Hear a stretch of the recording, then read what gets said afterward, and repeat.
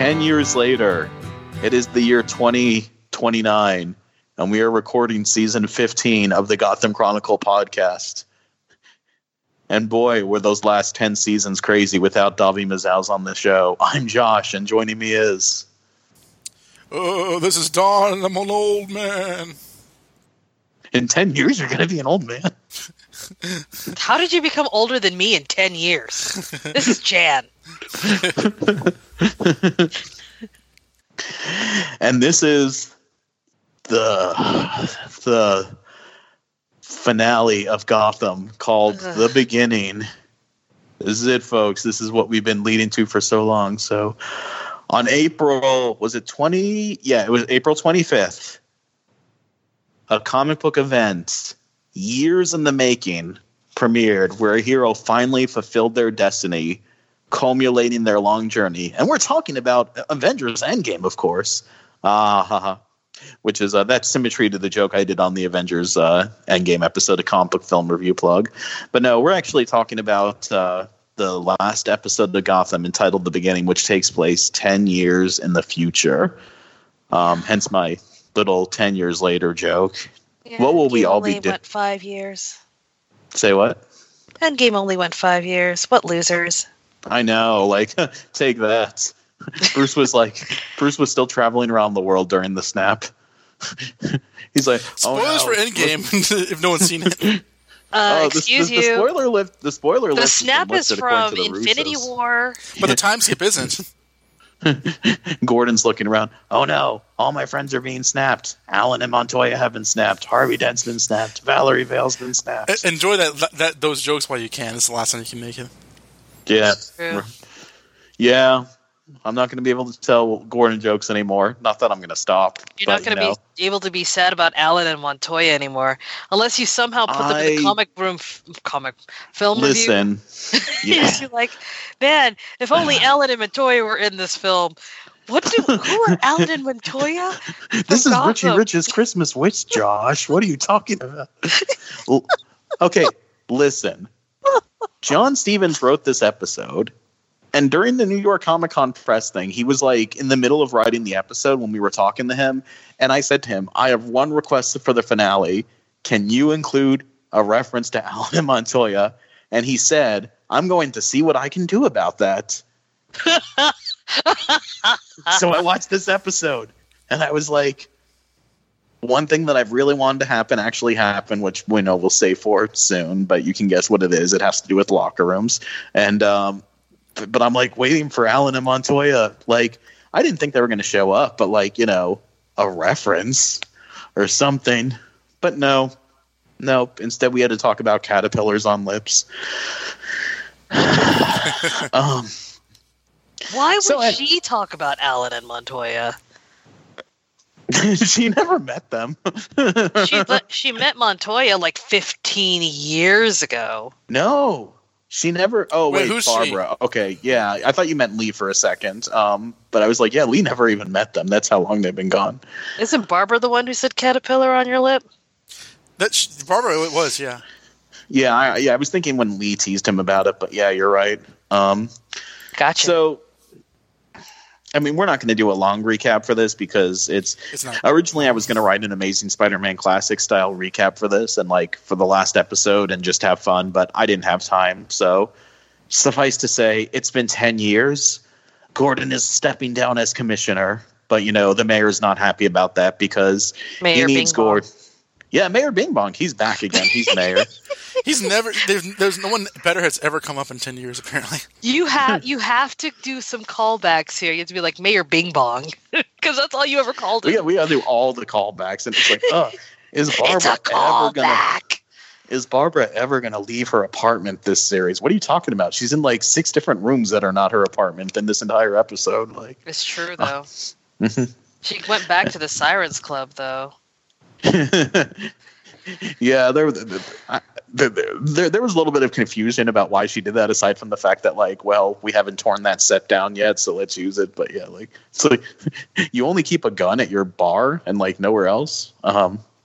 So Gordon is kind of, you know, being reflective that he was hoping that in the time that he was like the city savior, that other people would step up and kind of like pitch in and take control. And he's, contemplating that nobody has. And Bruce is coming to town, and he kind of has some feels about that. And another person that's having feels is Selena, who knows that Bruce spied on her stealing a diamond while she was dressed as Lily Simmons. And she tells Alfred, he can't just come back as if nothing happened. Alfred is got some nice silver hair and his cane. Alfred because is looking fine. Yeah. He's dressed more butlery in this episode. Yeah. And I guess like whatever Bane did to him, he still needs that cane. You mean we saw what he did to him? He snapped his back. Did he though? Yeah, he did. He did. Did he though? Our villains are, have been in jail for a time, like apparently 6 months, after reunification, which like take a shot for every time they say. Remember the beginning of the season, it was always like ever since the bridge is blue, ever since the bridge is blue. Like this episode, it's ever since reunification. And like if you've missed the last 10 seasons of the show during this time skip, Bullock and like everyone else catches you up. Bullock's like, why didn't I buy property after the, reunification like Barbara did and get rich? I don't know. Why are you being that specific? Anyway, I got to get home to my wife, Leslie. You and the dog. They never mentioned that they're married. God damn it, Bullock. You were the one that married us. Yeah, but we haven't filmed that episode yet because they made these out of order. Wow. That and joke But then the Flash shows up and is like, I'm too soon. Bruce, she's the key. What? When he said the Flash shows up, I was thinking of the scene from BVS where like Ezra Miller's like, what is he? He's like, Bruce, she's the key. She's the key. Yeah, I didn't watch that movie because I don't watch movies with Ben Affleck in them. Again, a callback because I remember you saying that before on the show. Yeah. We're gonna do. Did we lots say of that before? Yes. I don't remember us. Maybe because I've never watched the film. Because I've often bitched about that movie on this podcast. And you followed with it. I kind of like this idea that, like, because, the finale didn't do as many callbacks as they should, we as the podcast are just going to do a bunch of callbacks as much as we can. Let's just, like, cram them all in there. Like,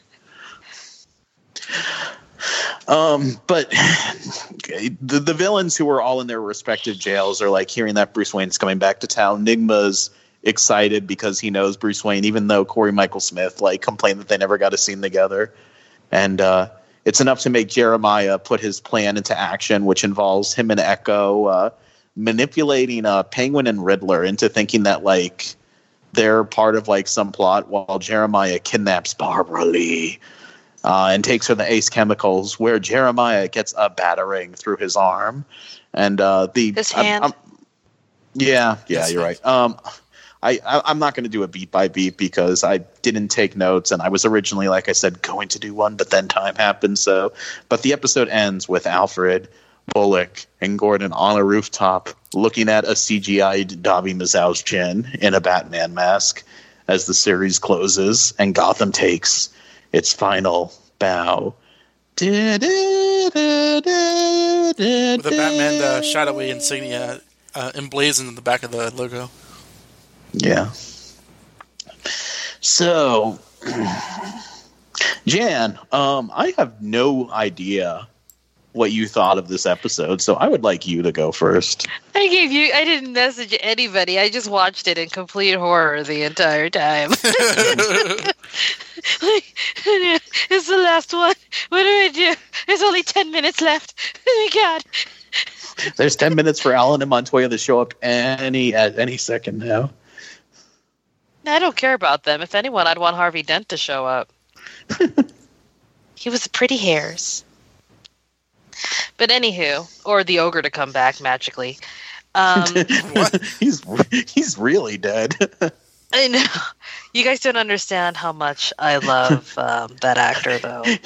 Jeremiah has Hugo Strange make like a whole like secret society of like villains that Died. That died, and he like had Hugo Strange. I want Galavan you to shows up. Galavan, the Then ogre. you see like Zombie, Tabitha, and Butch making out in the back. At last, they're together. Oh man! And Roz, like Zombie, Alexander Siddiq, and with the Arabian music playing when they scan over him. That's so random. But yeah, no, I kind of liked what they did with it. It felt like a kind of it felt like a preview episode, a pilot for a whole new show to me. That's what they said they were going for. Yeah, so I was like, I kind of want this. I want to see where this would go. Because it looked like silly, but it clearly set up like where everybody was. And it totally felt like Gotham, but it did feel like a more mature, more set Gotham for me. Because, everyone was like aged. And it wasn't like so much like, where is this going to go? It was like, this is how things are now. And it did make me want to see how Jim and Batman would work with their relationship, since it did start with him saving his daughter. But also there's clearly some questionable things that would happen in the future that would make them question, is Batman really on my side or not? Because you also had that whole conversation between Lucius and Alfred, where he's all like, who he decides to take on his journey is his own choice. And then, of course, you had the Batcat thing. From the first kiss to the last. There was no kiss in this episode. Yeah, they didn't kiss. But I do like that they. Well, that was a callback to Jordan Valdez. But I did like that they did set up the whole future relationship, considering she felt burned. She had every right to feel burned. She's like, I was so pissed at you that I transformed into Lily Simmons. Now you know she means business. Is that the new actress? Yeah, it's a new actress.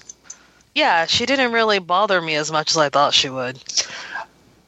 I thought she did a good job. I don't like the idea of them recasting, but supposedly it was Cameron's choice. But putting aside the idea of them recasting, I thought that Lily Simmons did a great job. But keep on going with your thoughts.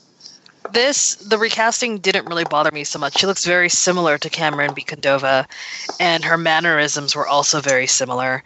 And clearly they did work together just like Cameron said that they did.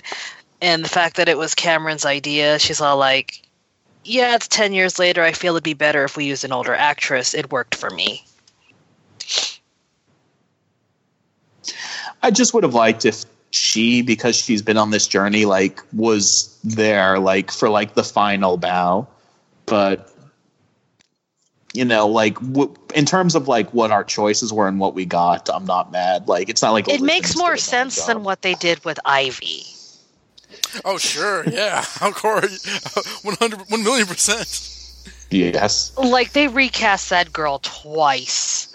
They only recast this girl once, and that was just because they needed someone older to play the role. Instead of we just want to make her sexy so we can ogle a 12-year-old. Yeah, exactly. Like Selena had to be Catwoman practically in this episode, whereas Ivy never needed to be Ivy. Yeah, she was literally a child that they just wanted to film having old men paw over, which is freaking gross. And I will never, ever, ever forgive them for that. I mean, at least when they hired Peyton List, they made it super cute when people liked her. I love her. And then putting hearts and names in books and stuff like that. And Harper being she's so cool. Yeah, that is very different than an old guy just trying to rub up on her or make it very clear that he's trying to bone her. I forgot about the Harper thing. Yeah, Alvarez is the one who did the heart with his name in the book. I know this is getting off topic, but I love when Harper comes back in when Gordon and Selena are looking through something. It's hey, the others and I were talking, and we don't think that you're on board with this Ivy thing. He's like, oh, Ivy's awesome, right, Selena? I love Ivy so much, and not really selling it. And Harper's like, and you think you did? Run. Like run, Scoob. Like run, Scoob. But yeah, who else was there in this episode? I did like Penguin, and I did like Ed. Yes. But although Ed was like laughing maniacally the entire episode, and I was just like, yeah, if this was a pilot, I would go for it. But dude, this last episode, please just calm down. Like every 2 seconds. He did do that a lot, as almost as often as Robert Lord Taylor just like screamed as he often did in the series. Yeah, but Robert Lord Taylor's screaming wasn't nearly as annoying as. I was just like, okay, we get it. It's awesome or whatever. I did like his suit in this though. His suit was amazing. His suit was glorious. I loved his beetle boots. Yes. I think that's everyone. And you had Lee. What was this Lee's hair? She had red streaks in it. Because 10 years have passed. And instead of going gray, she goes red? She has to be a cool stepmom. It was just really bizarre. I was like, shit, were they filming this during Deadpool? Oh, yeah. They filmed this in in November. Did they film it during Deadpool? Did she have red hair in Deadpool? I thought, you know what? She did have red hair in Deadpool. Yeah, but they filmed this in November of like the most recent Thanksgiving that we had. Deadpool was already out. Yeah, they did film this well afterwards. I don't know why. I don't know. Okay, I was just wondering because I was like, this looks like her Deadpool hair. I'm not sure. So it was very confusing to me. So in like one movie, she's boning Ryan Reynolds, and then she comes over here and bones Jim Gordon, and I'm like, okay. Wait, so are you saying that Jim Gordon? Are you saying that Jim Gordon and Ryan Reynolds are boning with the same girl? Same girl. We need to do another callback. This is like Endgame now. We're trying to make all these callbacks. Let's do another flashback. Oh God. Same girl. Same. Okay. I think that's it. Yeah. Because Barbara Lee had a tooth missing, and that's the only thing of note. I did like that Barbara Lee had like not quite the Princess Leia hair that she had in her first appearances, but like I did notice that like by her ears, her hair was like mini Cinnabons, kind of almost like her first appearance. Aw, but also, no, I didn't even say anything about Jeremiah and Echo. I did like how that turned out. That's all I'm going to say until we talk about it. I'm done. All right, my go. Imperfect. I think the first 20 minutes were pretty enjoyable, kind of catching everything up with the characters. I really liked the last time you see David Mazouz on screen. It's really cool. Him, like, you know, in like another country, kind of like walking in slow motion with his hair, as anime as ever, and saying, you know, I'm safe, but you won't be here from me for a long time. But when Gotham needs me, I will return. Like, that's an awesome kind of like quote unquote final line for David Mazouz, and that was really cool. I think the first few scenes of all the familiar characters were pretty good. I think the show completely forgets why it's here in the second bulk of the episode. The entire plot, and I know it's Joker related, but the whole, like, you know, we gotta save Bullock from being framed for murder, and we gotta take care of the bomb. I mean, yeah, I complain about this throughout the series, but like these are things that they, and I'll get into it in further detail. I don't know why they didn't have Batman to save the day, because the failure of this finale is that there's not enough of a reason why Batman needs to be there, because at one point it's still Gordon and friends. It's like, Lee, you have Dr. Sands, you solved the bomb or whatever. It's like, what are we doing, guys? The last 5 minutes are cool. The first 15-ish minutes are cool. The middle part is kind of time wasting. I did love Penguin and Riddler Realize, especially their costumes. Yes. I really didn't like how it's 10 years later, and most of the cast don't look it. You know, they recast Selena, they put Alvarez in a bow tie, but by and large, everyone looks exactly the same. And I'm not saying that like they should look all haggard or whatever, but I think that like Donald Logue doesn't look a day older than he did, in the previous episode, and I think that like that shows just a lack of imagination. It makes it less fun if there's no real visual instances of time passed. But so I think that like there are some fun things in here. I think that overall this finale is pretty endemic to Gotham as a whole, and that there are cool parts. But I think the potential loss and how it could have been better is kind of the show in a nutshell. And I overall enjoyed it, but like I wish it were better than what it was. And I would say that like the chief problem of this is time. I think that 42 minutes is far too little. This should have been at least an hour, if not 2 hours, for a finale, because there was a lot of ground to cover, a lot of stuff they could have showed us, and 42 minutes was criminally too short. And that's the biggest and most important problem I think the finale has, is that it's just far too short, and it needs to be longer.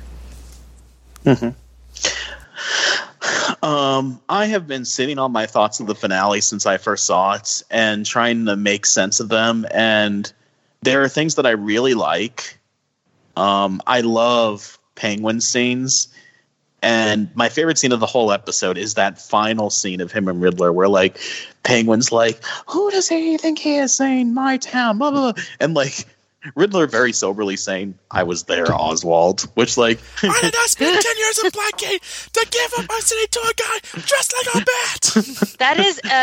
That is a legit reaction. That's perfect. Well, like, we've all had that moment, like, like, where either...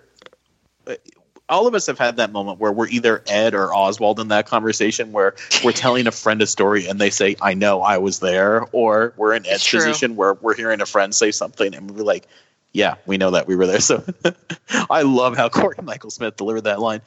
And I love their reaction, like, we're going to show him who's boss. And then they look up and they're like, tomorrow. Like, well, I love when they first see Batman and they're both like grabbing each other. Ah! Like, that's really cool. Yeah, like it's Batman Forever. Yes. That was really cute. See, I like that. It was like really campy and also on point. Yeah. 100%. Like, I loved how episode 11 ends between them with them like about to like stab each other, but instead they make out and so like but this I thought that was a good in my fanfic they did. I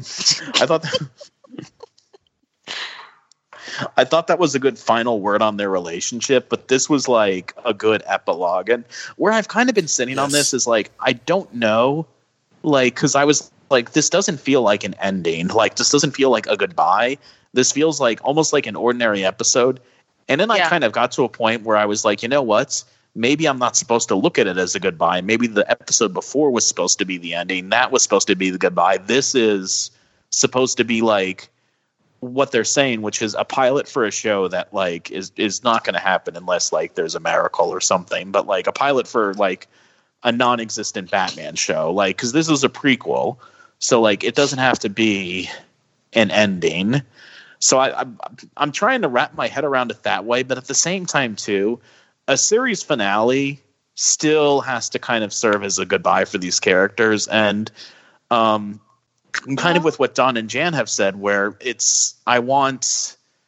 we should have had another hour because there's a lot that we didn't see. I would have liked to have seen how Gotham has changed in the 10 years since Bruce was gone. I would have liked to have seen Lee at her clinic. Maybe she's still moonlighting as Queen of the Narrows. God, I hope not, but like Lee at her clinic, Lucius running Wayne Enterprises.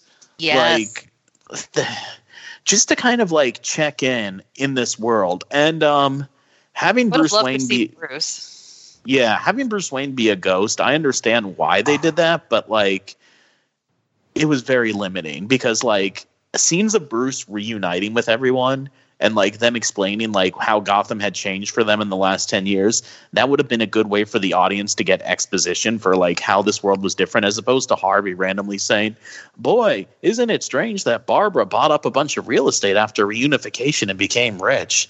Why are you saying that now, Bullock? Like a lot of this doesn't work if you don't know Batman lore, and not that like a lot of that lore is like deep cut need to know. Like a lot of it's pretty straightforward and basic, but like a lot of it feels very much like you don't know what Bruce is really up to. I mean, obviously he's Batman, but it's very, very abstract. And again, just 20 more minutes just to kind of flesh things out and let things breathe. Anything would have made this, I think, a much more proper finale. I think that like the three of us will find things to agree and disagree on. I don't think anybody can possibly humanly argue that this was a perfect length. This needed to be 60 plus minutes, and it is crippled because of that. And that wasn't their fault either, because like they were fighting to get extra like episode order like from Fox, like till the very end, where like while they were filming like these episodes, like they said, okay, you can do 2 more episodes. And at that point, like it was kind of too late to like change the script for the finale and like redo it. So they just like, did those middle episodes, like Trial of Jim Gordon and Nothing Shocking. That's but sad. It's well, and they needed do to get some reshoots to just cut in there like they did with Fantastic Four.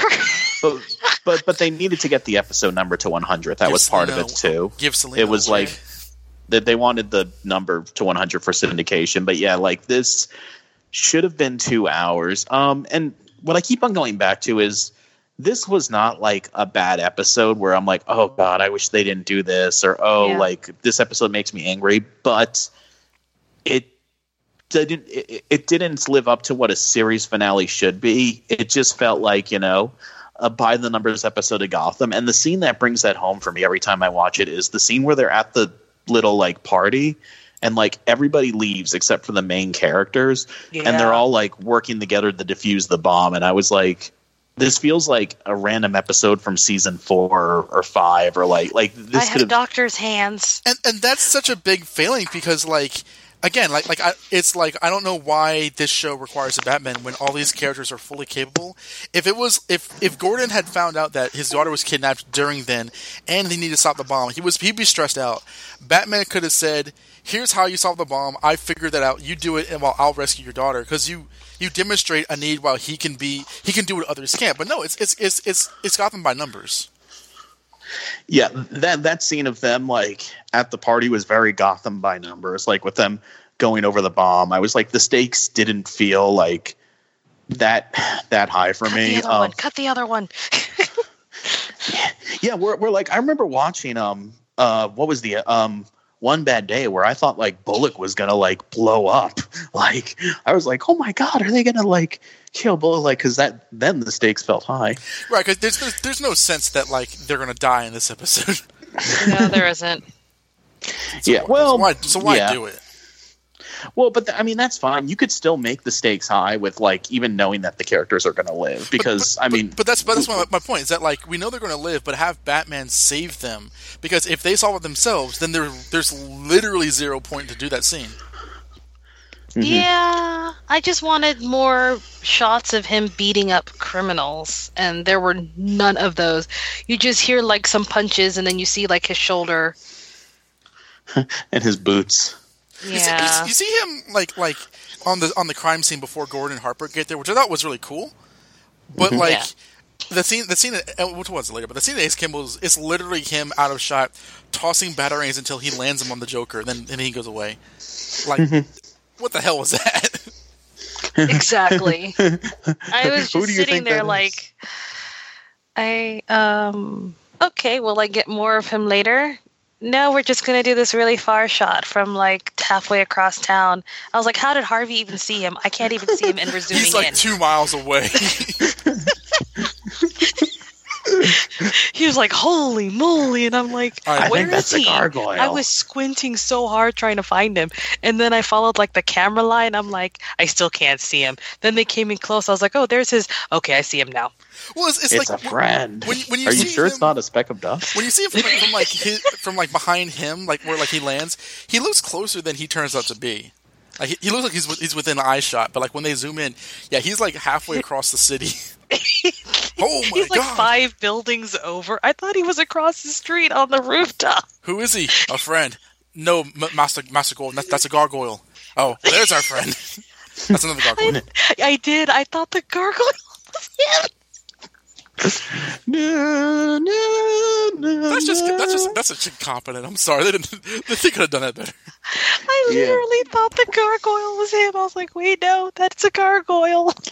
And that's another thing is that this whole 10 years in the future thing, I thought that most of the characters, like, I love that they changed Barbara's look. I love that they changed Oswald's look and Alfred's look and, like, even to a degree Selina's look by giving her a whole new actress. But, like, Bullock, Gordon like, so had many, gray hair.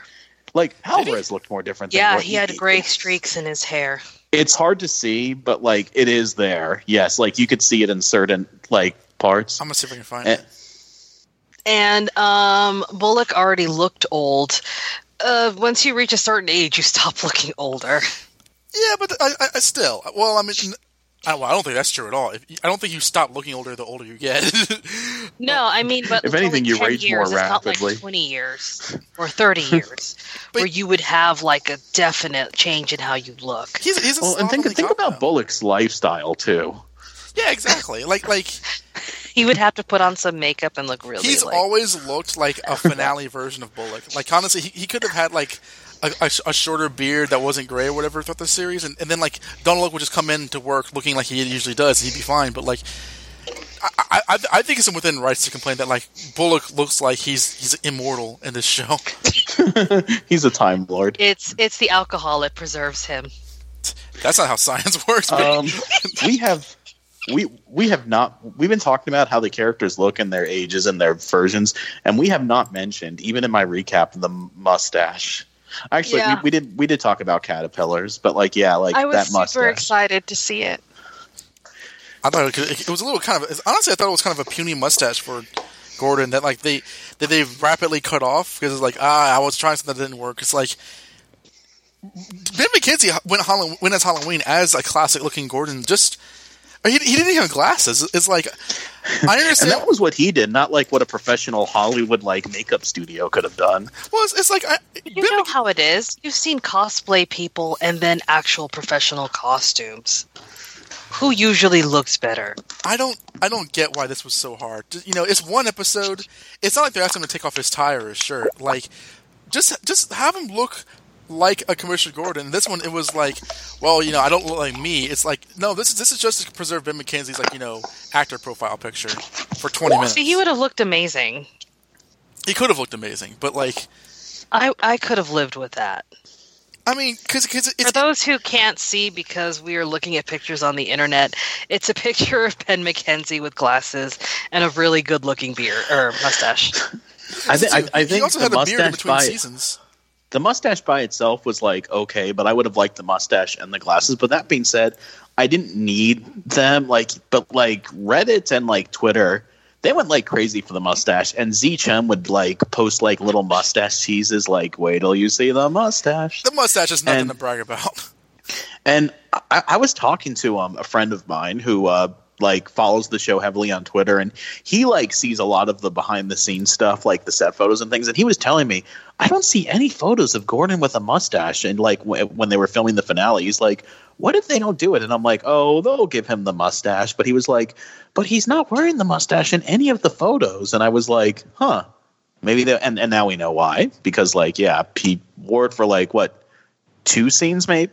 He wears it in the mayor's office. And then he wears it to pick up his daughter from his baby mama. Also wears it at the police station. Did he? Isn't that the first scene? I think when he went from the police station Bing Bong. to Bing Bong.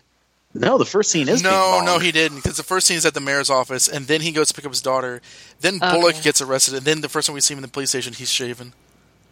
Yeah, because in fact, like, he's like shaved. Like, for some reason, Lee didn't notice him shaving, because like she's like checking on like, you know, her stepdaughter in bed, and she like turns around and like he's like shaven, like while like I don't know, like stepmother and daughter were like reading stories or something. I thought he shaved at home. I didn't know he was shaved at the police station.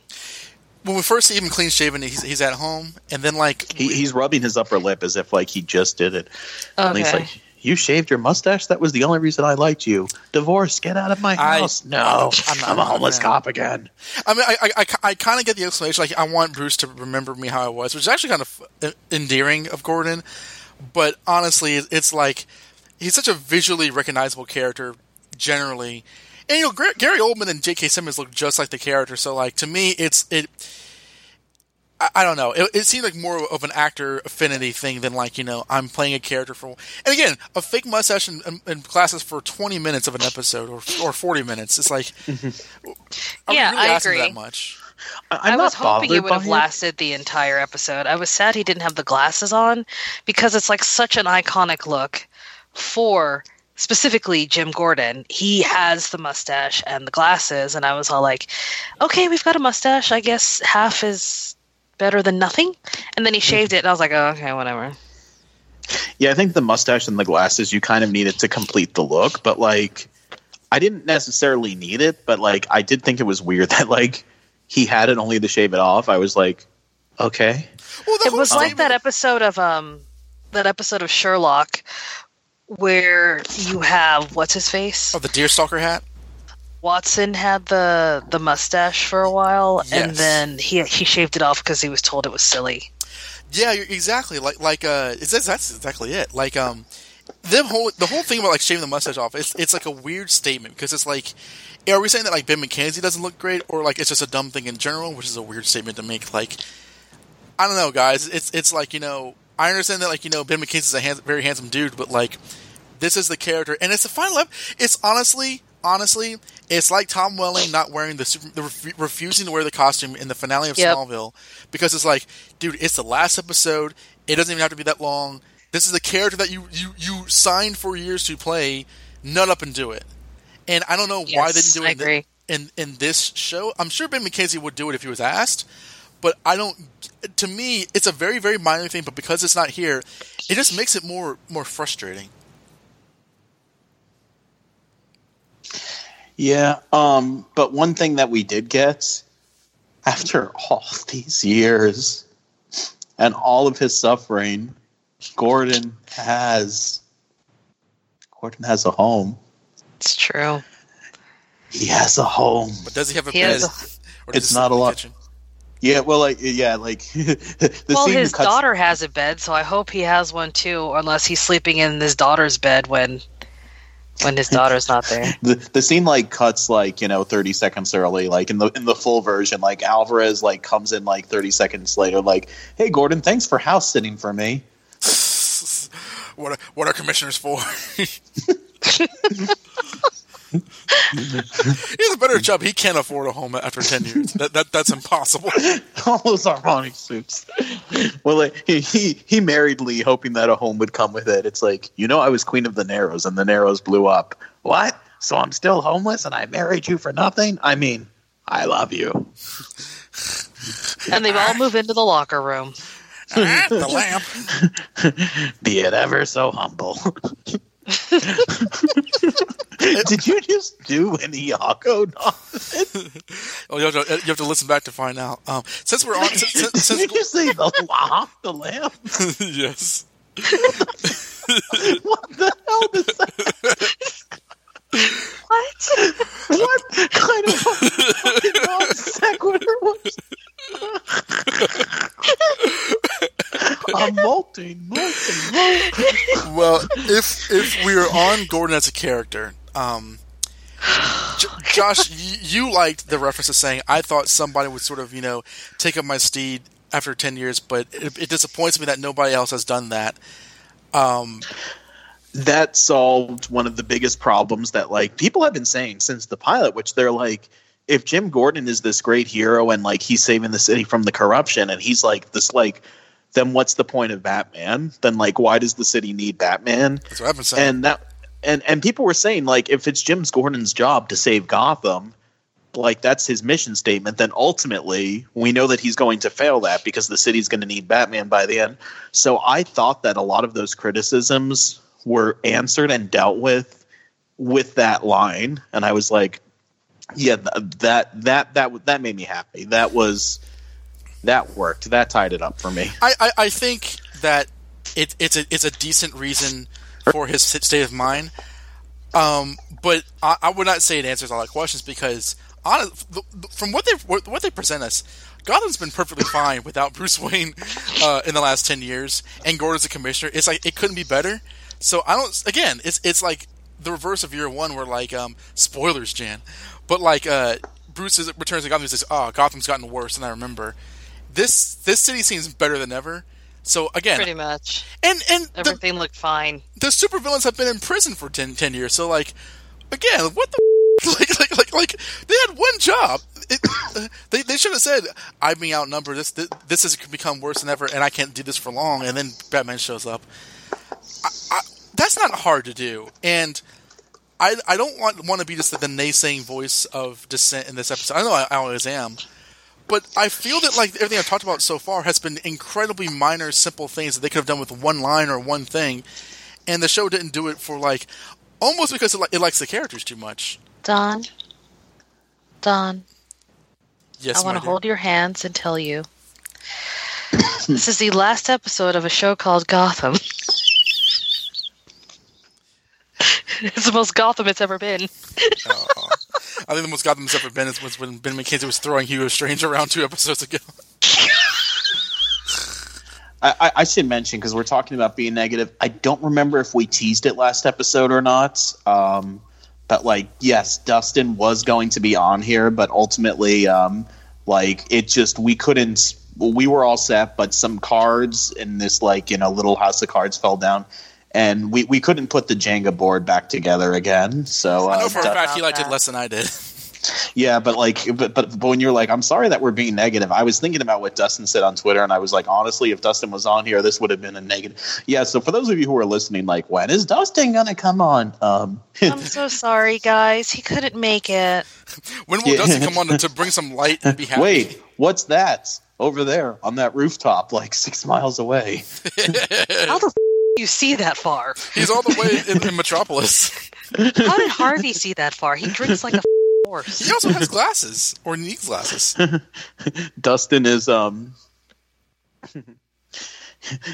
a gargoyle with like he's a behind CGI, the gargoyle with a CGI chin and on the roof behind the building with the CGI chin. And Stella is like wearing glasses like Alvarez and Ben has been replaced by Lily Simmons in the 10-year time skip. I'll say this because like David Mazal's face is genuinely CGI'd onto that because images of Batman leaked months ago, much to the ire of many fans, and so like the person who's in the bat suit for the episode, there was green screen dots on the chin. Like I'm looking at it right now, it looks like it's him. Like it does look like David Mazal. It doesn't look obviously fake. It looks a little odd, but like it's an interesting. We're kind of going over the place. What do we think of the costume? I liked it. It's serviceable, I think. Yeah, what it is what it is. Anyway, like the shoulder and like the back of the head and like the foot and like the cape. I don't love it, but like I'm not like mad at Gotham because they're going for like that Dark Knight Rises Christopher Nolan like esque look, and to me like that's not. I'm kind of more of like that look. Like I don't like that design for a Batman costume, but I'm not like, oh, this looks bad because of this. It's like, okay, they went for a version that's not my favorite, but I'm not going to be mad about it because for other people that's their version. Like to me, like I like the Tim Burton costume so much, but that's because I'm a '90s kid. Same. I'll be honest, it kind of looks like the fake Batman from the start of Dark Knight, where it looks a bit pushed together. But at the same time, it doesn't look unlike a Batman suit. I'm not a fan of it. Most of it was in the dark anyway, so I couldn't see any of the details. Yeah, you could see more details online where like Lily Simmons and like whoever this stunt double is, like they posted like pictures of them like, having fun at like the gym and stuff like that, or like behind the scenes. I'm gonna tell you this, that like I still don't. This series ended without ever really justifying Bruce Wayne having some sort of like inspiration from bats. Okay, there was 1 or 2 scenes where he looked at bats, but like if you were looking down or doing your laundry during those scenes, you would miss them. So like it still feels kind of reckless of the show to just have this whole series and never doing that. But I mean, I'm just gonna show up dressed like a bat and beat people up. It's fine. Like, look at this bat motif on my chest. I'm never a fan of like the bat symbol on the belt, but like that's neither here nor there. The belt actually itself is interesting, but like yeah. I'll tell you what I did like. I liked first seeing Batman walk across those bodies, look at the plans, and like say, "Don't touch the bodies. I'm not your enemy." All of that was cool. All that was yes. In fact, like the bits of Batman where we got, except for the AIDS chemical scene, were pretty awesome. Like the scene with him and Selina, and the scene with him being chased by the cops was without. I'm giving the okay sign. I understand the mystique of the character lending itself to not seeing him or him being in the shadows and stuff. That makes perfect sense. I'm not saying we had to see him all the time, but I think that like the way they shot it, like they could have had him beat up the Joker out of shot when Gordon see that, because literally him just chucking batarangs from across the warehouse is really dumb. Like that's actually really, really, really dumb, and they should have just kind of been a lot more creative with that, I think. And I think that like a lot of people on Reddit really hated how little he was in this show. And again, a longer episode, you could have had like Alfred talk to him, and he's out of shot in the Batcave or something. You could have had like him be more integral in solving the bomb plot. You could have had like him just kind of like they even said, like, oh, there are these gangs that are beaten up, but no one's died yet, like bat sightings or whatever, or like just shots of him going across the rooftops, like in Batman Year One, like. This finale feels more like it's interested in like the supporting cast than it is really because they have to rely on the supporting cast because they can't use Batman that much, and that's we talked about this a year ago when we knew that they were going to end in a year. We were like, can Davi Mazouz pull off a realistic Batman in a year? And like, and I was like, no. He does not have the body type, but at the same time, like I'm like I was willing to overlook that because I wanted to see this actor who we followed for all these years cross the finish line, regardless of like the fact that, he didn't have a bodybuilder body.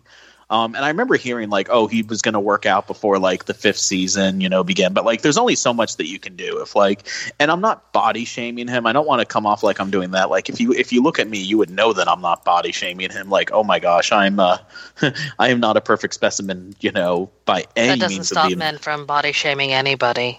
Well, that is true. I'm with you. I'm at no point am I ever going to like say Davi Mazouz should have tried harder, because like it was only 5 years and like it was a time skip. I mean, what could the kid do? So I think his vocal performance was actually really great. Right. Yes, his vocal performance was amazing. I loved hearing his voice. I loved hearing his bat voice. I was so excited for him.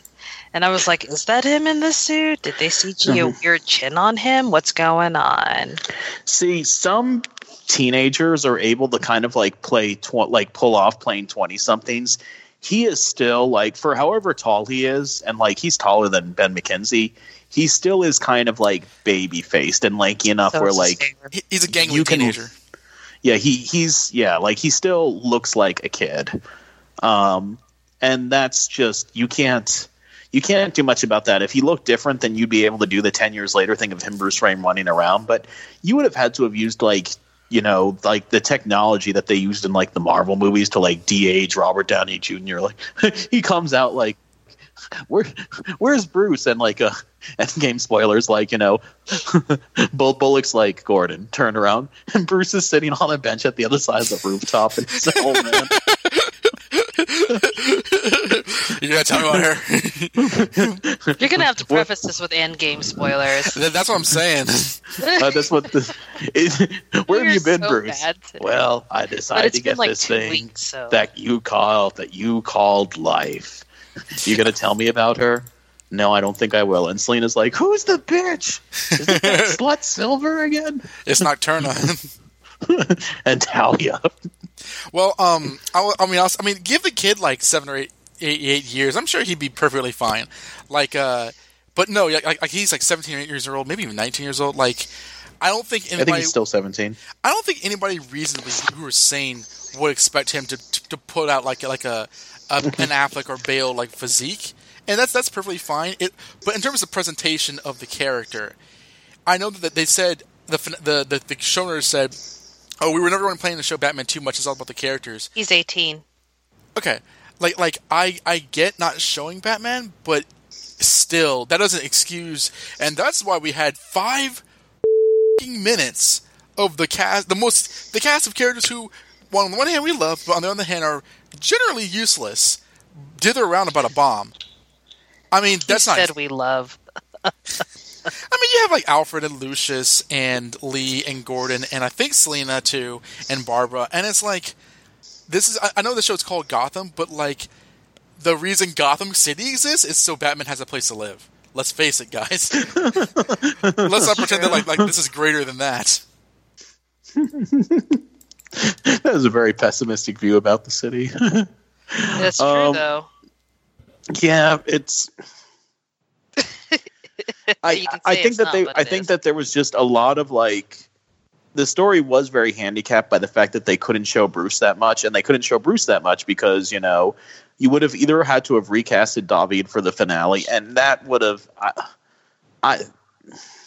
He's too good to recast, I think. Yeah, it would have been so empty that I would not have been going, hooray, look, it's Bruce Wayne put on a Batman costume, because it's like, no, because that's not the Bruce Wayne I've been following for like 5 seasons. I would not have cared to see like, I don't know, Zac Efron like put on a Batcal or like whoever they would have gotten, because I want to see the characters that we've been following this whole. That's why I was willing to overlook Davi Mazow's like body for and yeah, I was feel about to let it go too. I just didn't care. And I feel weird saying that, because that's making it sound like his body is a disadvantage or something, like, or like whatever. Like, really, his age more than anything else. Yeah, it's because it's his face. Yeah, it's not a disadvantage, and it's not you trying. It doesn't sound like you are trying to shame him or anything. It's just that the body type that people expect for Batman is not the body type that David has developed. So we can all understand why he couldn't fill out the suit, and they had to get someone else to do it. And we really did want to see him as Bruce, but he still wouldn't have had the same body type as he would needed for the suit. So if we had him and then the person in the suit show up, it would just be really awkward. I will say this: David Mazouz is in better shape than Adam West was when he was Batman. Yeah. Yeah. I'll give him that. He's. We watched that kid grow up. Like Donovan and I, asterisk with Stella, co-host for the first season. Like we were at that press junket for the first season. And like we sat down at the table with this, like, he was 13 years old at the time. He was 12. He was so little. He was so, like, we sat down to like talk to him, and he was so shy. He was afraid to like look us in the eye. I felt bad for him when we were talking, because he was a kid. like, yeah, Don like decided to stare him down and intimidate him. Yeah, he was. Like, because I think it's different for kid actors, because they can read a script and perform. That's different. But when you have to like talk to reporters, that's like an unscripted thing. So he was very intimidated, and like every single time we interviewed him after that, like, he was getting bigger and bigger. But like I noticed that like he still kind of had that shyness about him. But then once we got to like season 4. Like he was a man. Like he like took control of that table. He was laughing. He was joking around. Whatever shyness he had about interviews, it was done. He was like, he was having fun. He was joking around. It was kind great. of like the Riverdale cast, because I remember I don't think they were ever as shy as him, because like we interviewed them before their season premiered, and like they were fun and they were energetic. But I remember distinctly interviewing them for seasons 2 and 3. They were much more professional as celebrities, and I think that you have to remember though, Cole Sprouse was also on that a one million Disney single show. Disney movies, Zack and Cody franchise. Excluding Cole Sprouse, he already was a pro by that point. But like KJ Apa, I think he'd been on an Australian show. But like the cool thing about KJ Apa is he's actually like some sort of island prince, because his dad is like a chieftain. Oh, really? Yes. Prince KJ. He's that sounds mixed. like an episode of Riverdale. Like, Archie, you just inherited this island. Jinkies! So he's mixed. He's not... It was, like, really amazing to like read. Like, oh hey, this guy is not white.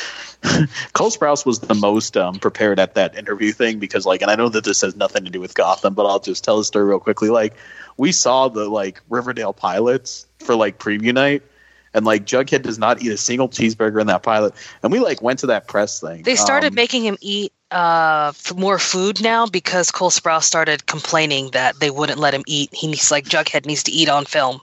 Yeah. So in the last 2 seasons, he's been eating more.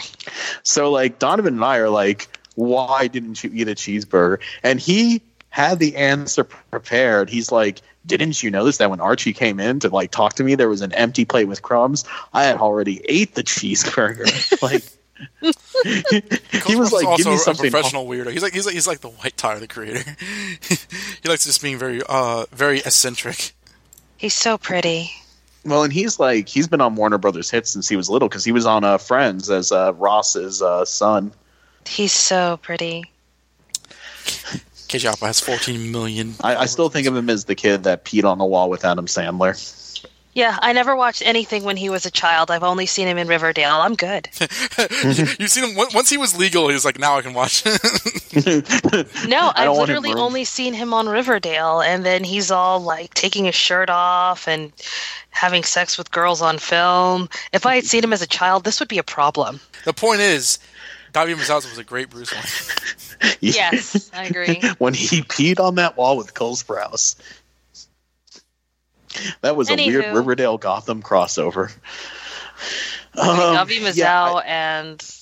I like the scene of him with Lily Simmons where she gives it to him for like leaving Cameron Beekendova behind. She's like, "You just left Cameron right there at the airport." She doesn't necessarily turn around and yell at him. She just like it's like an anime where she like looks in the distance.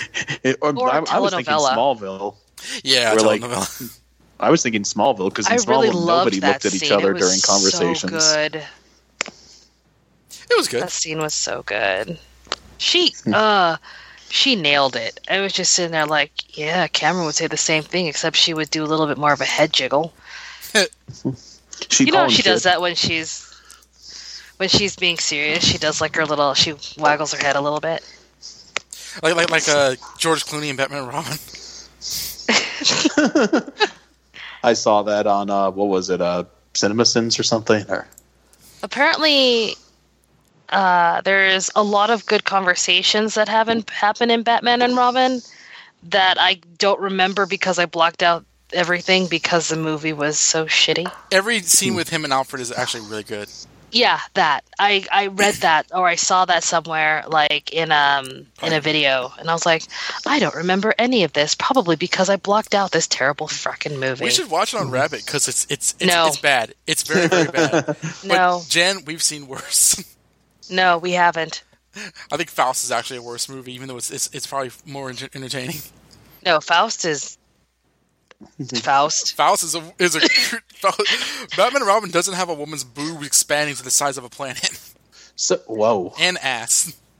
I've never forgotten. On the subject of Selena, like, do we think that like she's kept in touch with all these characters in the interim 10 years? Because like when she goes up to Alfred, he's like, "Oh, Miss Kyle, you're looking well." Like, are we thinking that that's like the first time they've seen each other since reunification? And like, probably not. And like, even Lee says like, "Oh, Selena's become quite the it girl around town." And it sounds like it's the first time Alfred's seen her in a while, but I wouldn't say the whole 10 years. Yeah, maybe in like 2 or 3 years. Because he's. I don't think they've like met each other. Like they didn't have like tea parties or anything, but I'm pretty sure they've run into each other and had conversations every once in a while. Yeah, I'm wondering like how these characters have like kept in touch with each other and how familiar they are. Like when I like Barbara and like Selena like going to fight Riddler together. It's like, oh yay, because they used to be the Sirens, and before then like Selena was that weird kid that moved into Barbara's apartment when Barbara was too drunk to kick her out. And then Barbara tried to teach her how to be evil, and then Selena's like, yeah, you're being creepy as shit right now. Bitch, please, I'm Catwoman. I have my own page in Secret Files and Origins. You're Barbara Keaton. The writers don't even know if you're alive or dead. Just go to the Eartha Kitt music video of "I Want to Be Evil" and learn her that way. I loved her introduction scene because that was pretty much. Honestly, I'm actually kind of it's not as annoying as the Gordon visuals, but I wish she was wearing some sort of cat motif burglar thing because I thought she did before she pulled it off. No, she was just dressed as like a burglar, like she didn't have any like ears or what have you. It was just kind of a mask I saw. She did have the cat claws though to open up the thing. That's true. Yeah. Which I think she's had before. I also thought that there was no reason to unmask when there were still cameras in the museum, but whatever. But I did like the gymnastic thing. TV. Yeah. It's like, don't worry, everybody. If in case you were confused, no, this is not Ivy, it's Selena. But like, well, but like, what do you mean it's not Lee does introduce the scene. Yes, Lee introduces the scene by saying Selena's the it girl around town, and it like fades to that, which they don't explain. Well, yeah, I think that like she's climbed up the society ladder, like with her like wealth that she's used to steal things. That's why she's able to go into that like dinner party like dressed to the nines. It's very Jeff Loeb and like the Jeff Loeb comics. That's how she was. It like killed me. Like, I get why they did it, but it was such a long scene of her going through the f***ing lasers, like entrapment. Yeah, I was just like, wow, I'm over this trope. When I saw the pre-edited version of the finale, the lasers weren't there, so she's just like crawling around on the floor, and I was like, I guess there's going to be lasers here.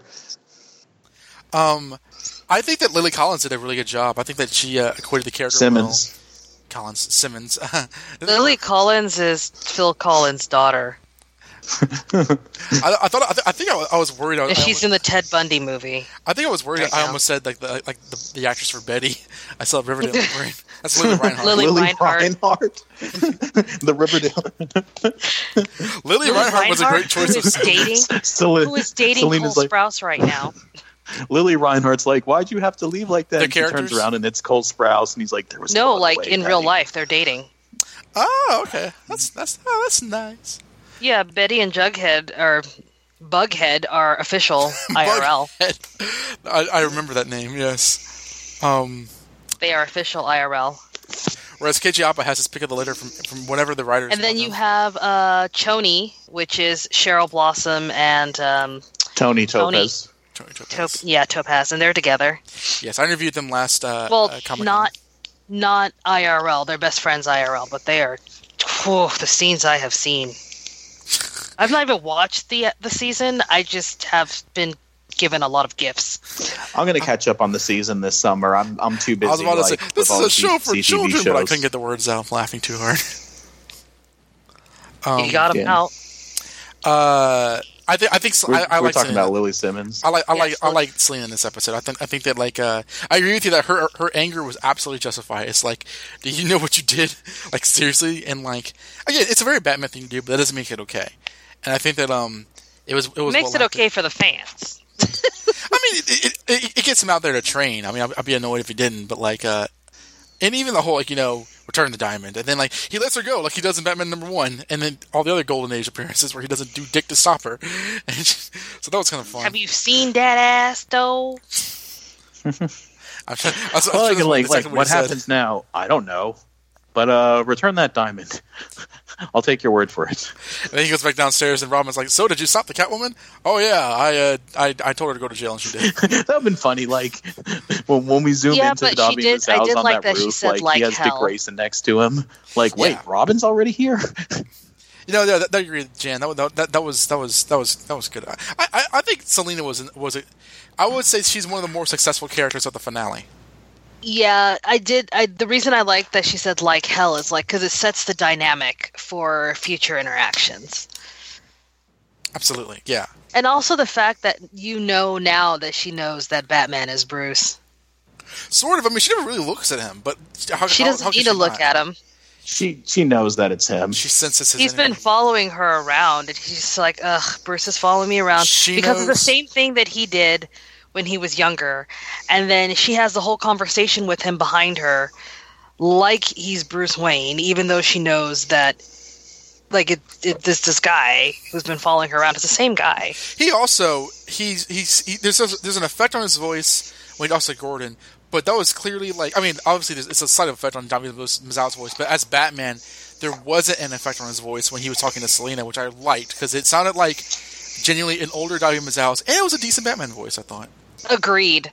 So that's the other thing that I liked, is that he used his regular voice because, like I said, she knew it was him. Right. And as ridiculous Because he as it used to was, follow her like that in season 5 too. He would just do that.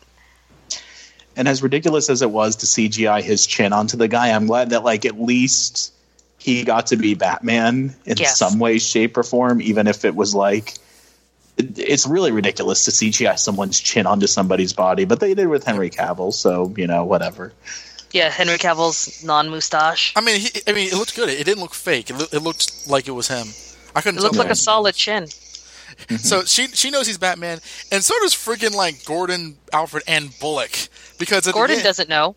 Well, here's the thing. At the end, it's like, Master Gordon. Master Bruce sends his apologies. He's not here. The light. You once told him that you were the light in the darkness. You saved his life. Oh, look, there's Batman.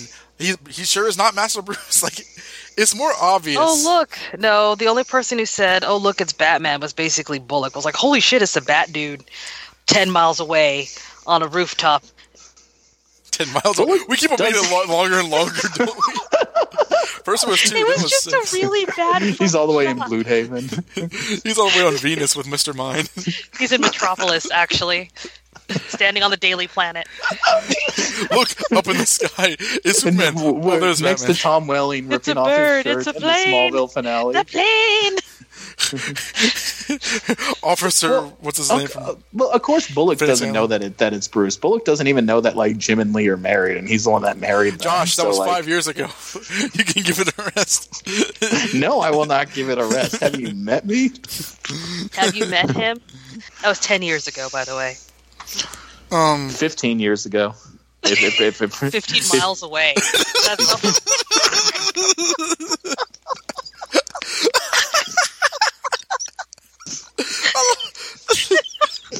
Oh, God, that's great. It was just a really bad shot. I understand they wanted to make like a long dramatic sweep, but it just kept going, and I was just like, where is he?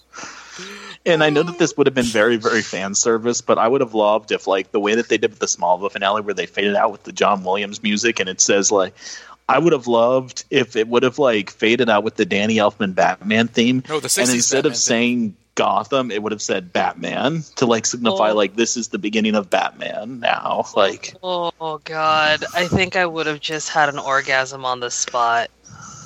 That would have been too much fan service. It wouldn't have been the first one you've had on the show.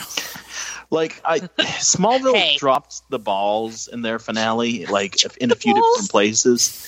Well, because there was multiple balls that were dropped, yes. But that last shot, as BS as it was, that last shot where, like, you don't even see Tom Welling as Superman, that was still cool how, like, the music crescendos into the John Williams Superman theme as he runs towards the camera, and it fades out with the intro of, like, Superman the Motion Picture. That was cool. And this was just, like... kind of like this pales in comparison. Gotham fade out. Yeah, like because, even the Hans Zimmer theme would have been fine with me. That's not my generation's Batman, but I still would have. I don't feel like that would have been nearly as iconic as the original Elfman theme. I think that like this is an episode where it's I mean, we've done it before to varying degrees of legitimacy, but we can compare this to the Smallville finale, which did have 2 hours, and I don't believe that was a great episode. Was it 2 hours? Yeah, I remember it was an event. Because there was a whole thing with the wedding and Apocalypse characters, but like it wasn't a great episode. But like when it counted, when like he became Superman and like everything was all right, all that was great. And I think with this, because they had a 10-year like time skip later with the last like 2 minutes, but here they had a whole episode, and they're trying to juggle a lot of balls in the air on their hands, and like they're trying to do well. They also did a time skip in that episode, but it was for the last scene. Yeah, that's what I said. Like here, they're trying to wrap up the character storylines. They're trying to be like the expected version of the characters from the comics, and they're trying to. I mean, that's really all what they're trying to do, and it feels. They're trying to set up a whole new series. That isn't going to happen. Is what it felt like to me. Well, I mean, you don't ever. The series is written in fans' heads. We all kind of know what to expect, so it's not like they're trying to like invent new things. They're trying to kind of get everybody to the finish line that we all saw from the very beginning, like the Joker, like Batman, like the villains. And in some ways it's successful, in some ways it wasn't. I think. I mean, some things were just kind of odd. Like, I mean, let's move on to Barbara Keene, because like she's practically the same as she was episode 1. I mean, she's much more of an interesting character. I like how Riddler's like didn't she used to be like a crime boss with us? And she's like, used to be amazing. I'm still amazing, honey. She punches him out. You used to be amazing, and I was all like, "Did we watch the same series?" Oh, well, and because we're doing callbacks, I have to mention the glowing hand here, and then you and Don have to groan and be like, "Why are you like this, Josh?" Someone's letting out air out of tires. She's letting air out of my tires. Pretty much. I'm just gonna fuck. Wow. I used to be awesome. Okay. I do love where she's like, where he's like, I'm going to do this, and she's like, again, it's a callback. Yeah, I do like that. Because I didn't even think about that until she brought it up. I was like, oh yeah, he did do this before. She Mayor was written Bing really like, well in this blowing me up episode, again. though. She was well written, you said? Yes, in this episode. Yeah, I agree. I liked her in this episode. I mean, again, I feel that like she's absolutely the Kristen Crook of this show, and that like the writers clearly love Erin Richards and kept her character in the show. Her character never needed to be in the show, but like for what it was fine. I'm not gonna say it was enjoyable. It was fine. She was actually needed in this episode because of everything that happened before. I thought she was gonna die in her club, and I was like, shit, that is a way to scar that child for life. I don't know if they would have pulled off killing a main character in the finale, because I've been too much addressing. They killed Harley. I mean, that's not a main character in this show. I know, but still, I was just like, okay, cool. And then I thought she got shot too. That scene was interesting for a few reasons. I mean, like, I know Reddit had a particular reaction when and I know you would never respond, Jan, but like when she was like, "I think she nicked me, Daddy," a lot of people kind of recoiled at her saying that. And then her like throwing up like raspberry jam before she dies. I know I'm going to get like an earful full of actually is realistic from both of you. I don't like how Barbara stabs Echo, and then she's shot in the leg by the Joker, and then Echo is bleeding out, and then the Joker shoots her dead, and then Barbara Lee is like, "Let me go, you mean old man," and it's like there's a lot of horrifying violence going on right now. Shouldn't there just be a little bit more attention to it? I thought she would start screaming, but whatever. Exactly. She's not Kim Basinger. Well, I mean, but she's a little girl, all the same. She's a 10-year-old girl, so it's like... Her mom just got shot. She should have screamed for her mom. She is the daughter of the Demon's Head, homeless cop. So, like, I think that, like, I think that she was rightfully scared when she was at Ace Chemicals, but I don't think that, like, the gravity of the situation that she was in hit her when they were at the Sirens Club. She's just like, oh, some, like, guy broke in here and he's being, like, a dick to mommy, and mom just, Josh, stabbed it. It's the same thing as Bruce Wayne get his parents shot, where he was, like, frozen with fear. I don't see any difference. I do. Being a dick to mommy, shooting her in the leg and having her bleed. A child knows what happens when someone's shot. Okay, that's true, but like she also saw that like mom was able to like get one over on Echo before she was shot, and then Echo was like killed right in front of her. And like, Barbara Gordon as a child is different than and then she watched Bruce her Wayne like bleed out from child. her mouth and then fall over. I don't think you can compare like the Barbara Kiesel story, because like that's kind of a different circumstance than like. I will compare it to the Barbara Kiesel story. For what story? Barbara Kiesel redid Barbara Gordon's origin in the 80s, and like you see like Barbara Gordon growing up, and like Jim Gordon's like, well, what are you doing with like my case files? Like, as a 13-year-old girl, like, what are you doing like with she wasn't like 17, like, what are you doing with my case files? Well, like, that's normal for 13-year-olds to murder and shit. like. Right, she was like into the dark shit, and Gordon's like, no, put those away and go to bed. This kid is 10. Thank you, Jan. I'm glad you're on my side for this, because it's ridiculous to say, "Oh no, she's the grocery store. She's seen shit. She's a little girl who's seen her mother get shot." This would be a good time to ask Stella. Like, here, look at all this stuff. Here, look at all the bodies I brought home today. This would be interesting to ask Stella this about. This is the most homeless I've ever been. With his own home. Exactly. You mean Alvarez is What the homeless? hell He's are house those sitting perimeters? for? Look, we haven't said anything about him being homeless for like an hour. I had We've to say talked for a very long time, and I feel like we've barely scratched the surface. Oh, we still haven't talked about Jeremiah's new look, but I'm still on Barbara Lee. I fundamentally disagree with everything you're it's saying. weird because like I also have a problem with James Gordon Jr. in like the Dark Knight movie where like he's like has a gun to his head and he's crying and like he thinks he's about to die, and a second later he's like, "Batman, are you all right? Hey Dad, what's going on?" And then he turned into Joffrey. We saw the damage done. Oh, that was the kid. Is that who that is? No, because Yes, it's the same guy. No. Because Batman Begins was that Joffrey kid, but in the Dark Knight, that's Gordon's child. It's a different character. Oh, never mind. Okay. No, that is. No, hold on. I'll check the internet. No, because in Batman Begins, he's like spying on the Scarecrow, and there's some random kid comes out. But in and also like Gordon's kid was a baby in Batman Begins, whereas in the Dark Knight he's like a talking child. A talking child. It's talking Tommy. He really talks. Oh, it says little boy. You're right. Batman Begins. Okay. Little boy? Dad, is he okay?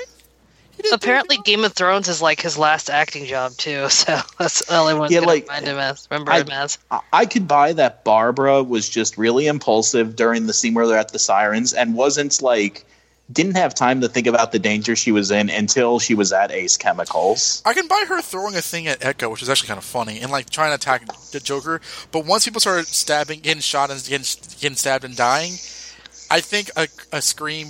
I mean, an adult would react that way, and I think that like saying, "Oh, she was too caught up," / "Oh, she's also seen some shit." It's like, first of all, pick one. It's not that she's seen some shit, but like she is the product of Barbara Keene and Jim Gordon. That doesn't mean that she's not a kid.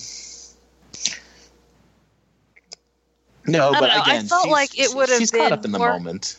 I feel like it should have been more kind of like.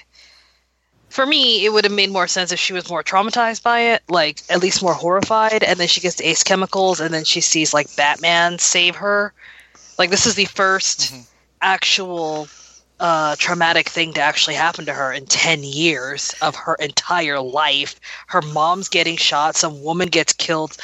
This guy comes in with this woman who tries to kill her mom, and he just kills the woman who tries to kill her mom, and then hangs her over a vat of stuff. And then she sees Batman. I mean, that should leave a strong imprint for future Batgirl. She should become like the killer that James Gordon Jr. is in the comics. It's also fight or flight, and like I can buy her reaction in the siren scene because she's choosing fight instead of flight. Like, no, I'm talking about after that, like when the shooting and the stabbing starts. But when the shooting and stabbing are starting, she is still fighting because, like, like if I don't do something, like my mom could be killed and I could be killed. So this could be how she is handling that situation as like a child. Like, no time to stop and be afraid. Like, I need to like hit this guy as much as I can, even though I'm a 10-year-old girl. That's not the order things went in. Yeah, she threw the box. Yeah. It all right, I'm going to YouTube. Death of Echo.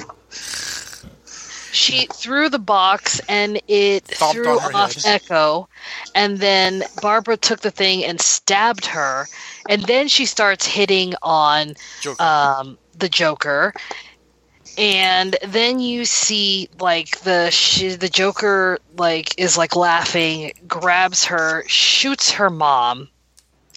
I'm watching it right now on mute. Yeah, then she's like shoots Echo.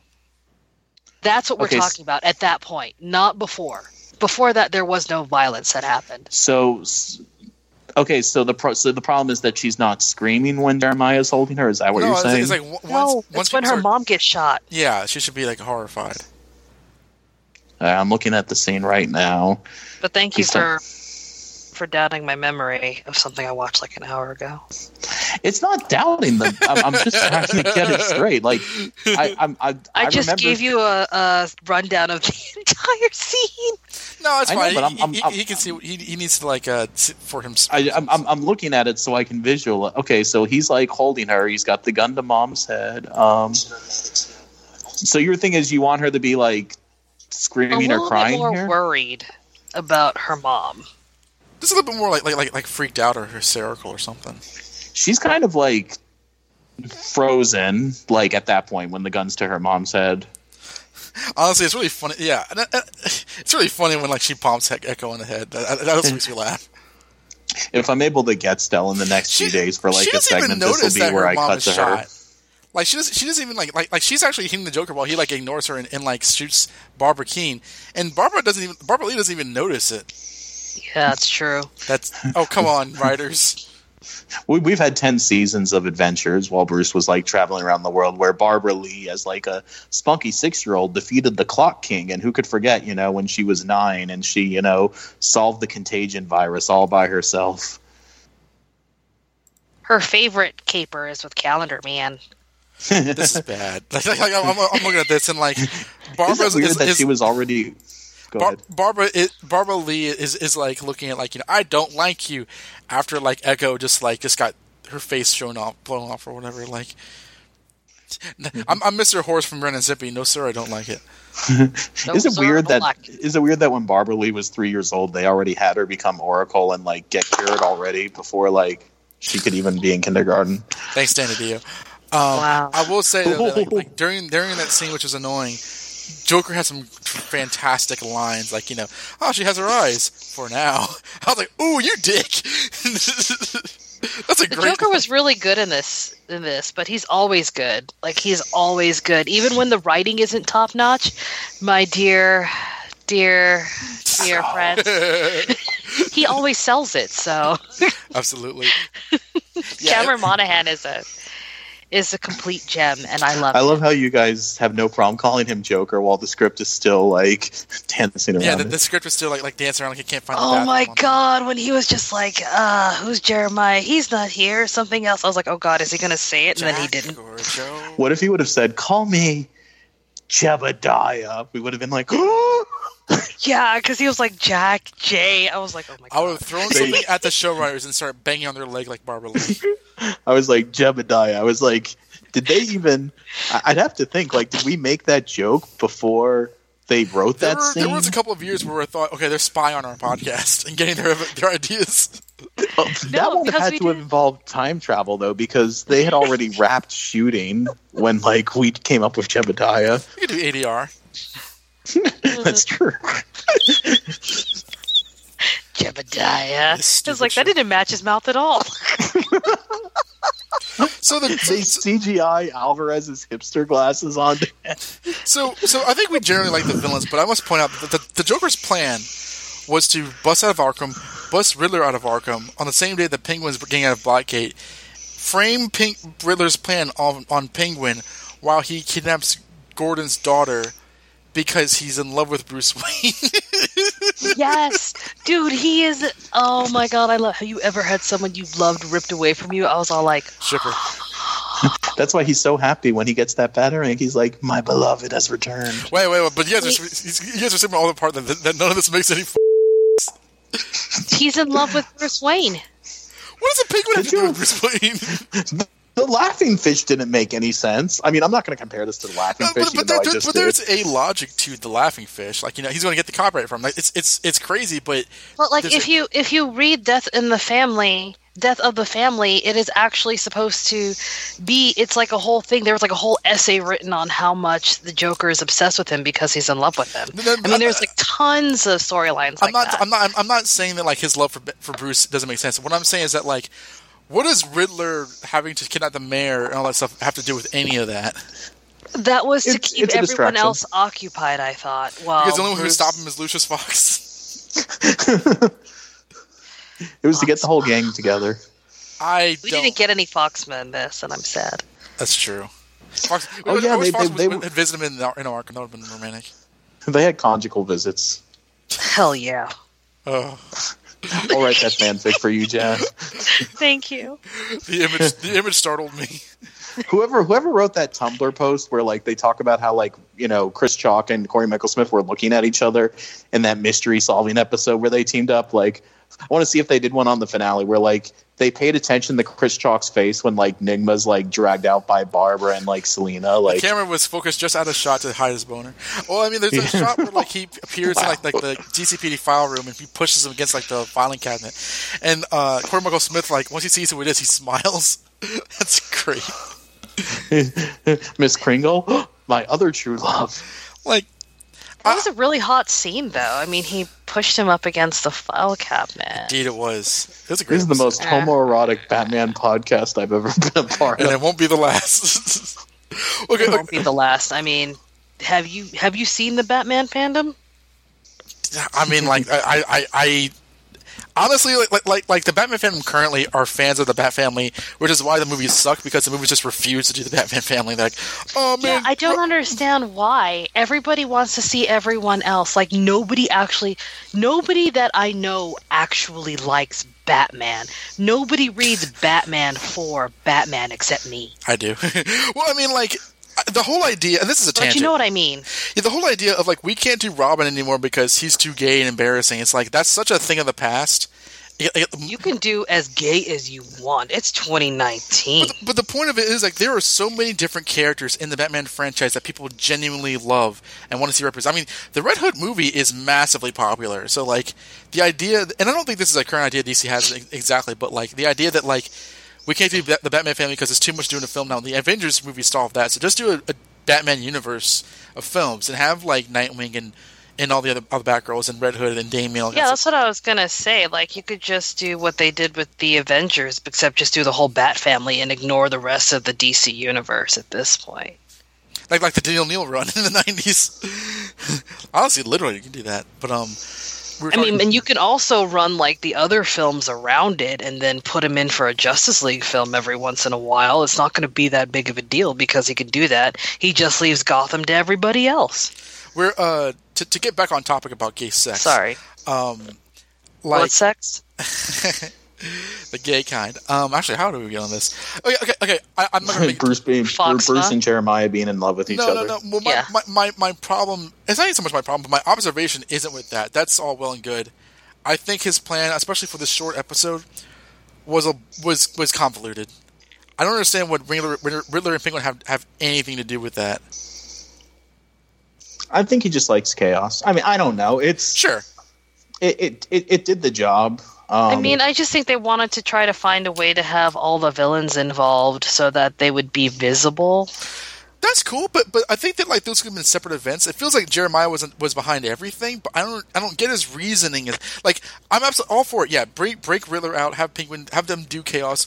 That's all well and good, but it was like he had Riddler think that Penguin had broken him out, and it's like, why? Because you know that they wouldn't have done it if he asked.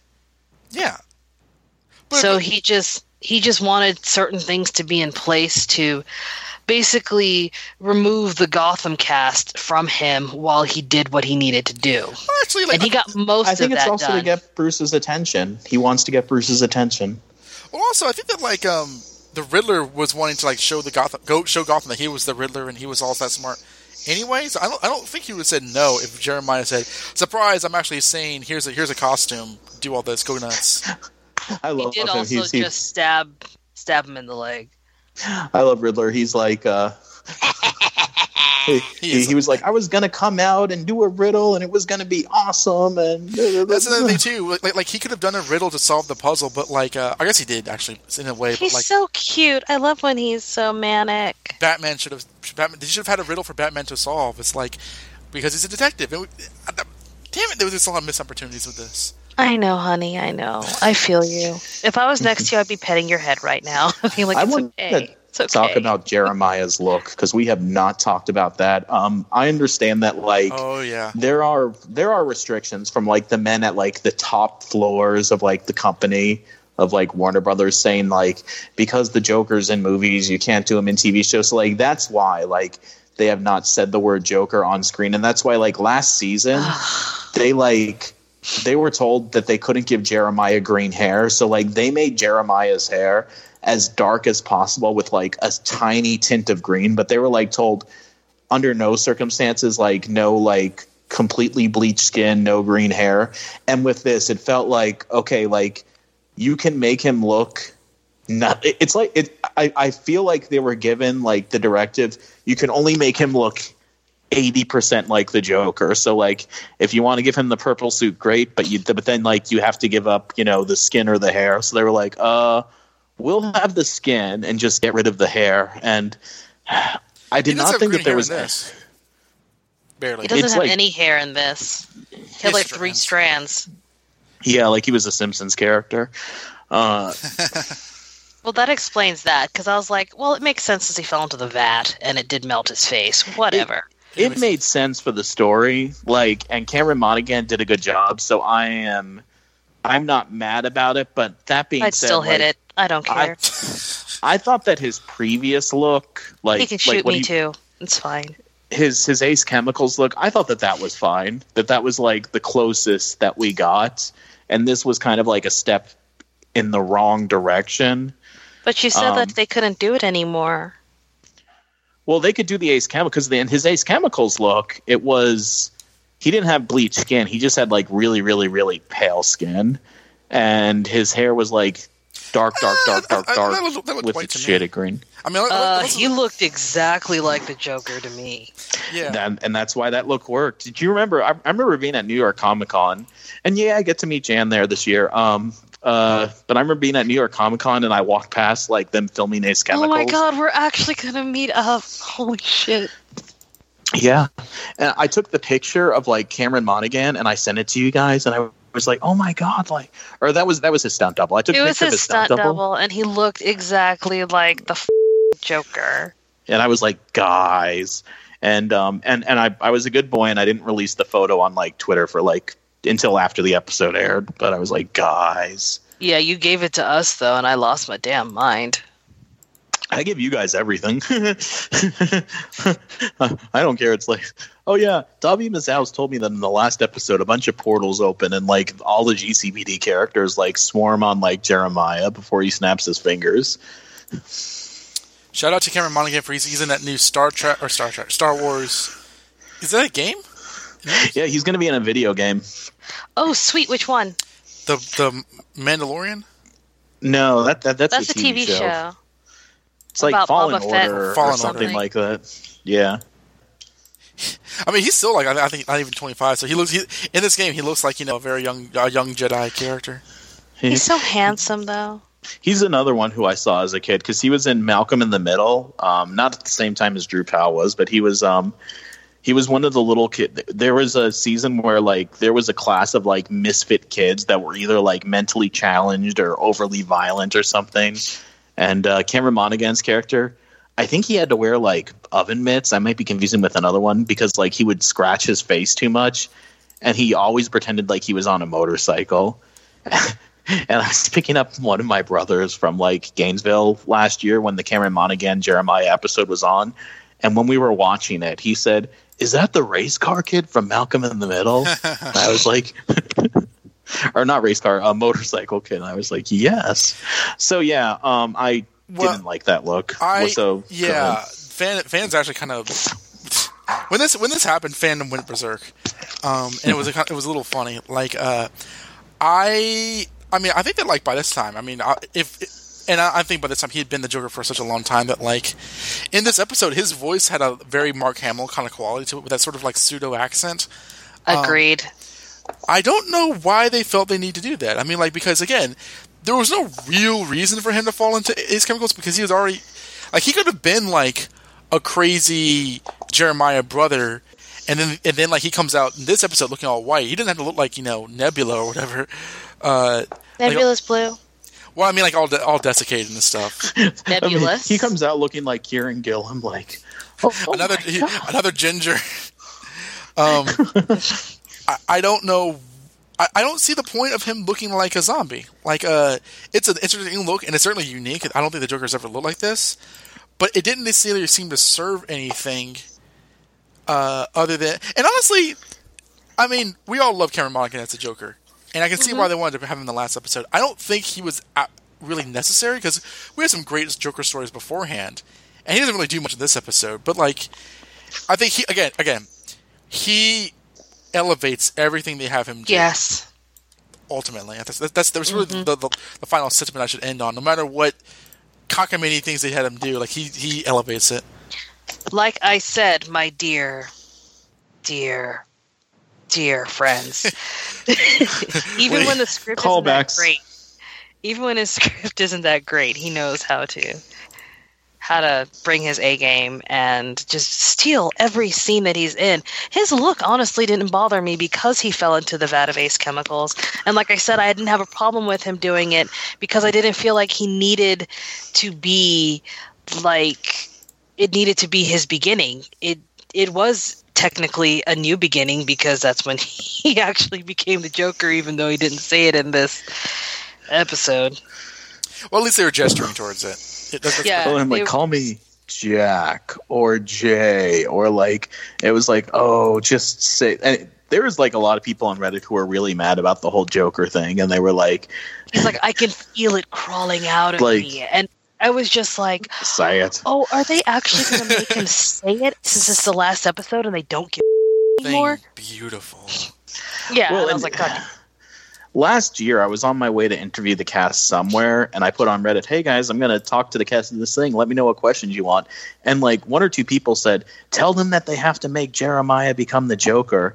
And I like replied saying, that's not up to them. Like, that's not how it works. Like, even if they like say that's a good idea, let's do that. Like, they can't make that decision.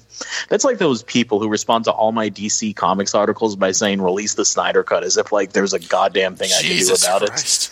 Let's not even mention that. I hope that Zack Snyder becomes like a rabbi who performs like circumcisions. That way, people can get their Snyder cuts.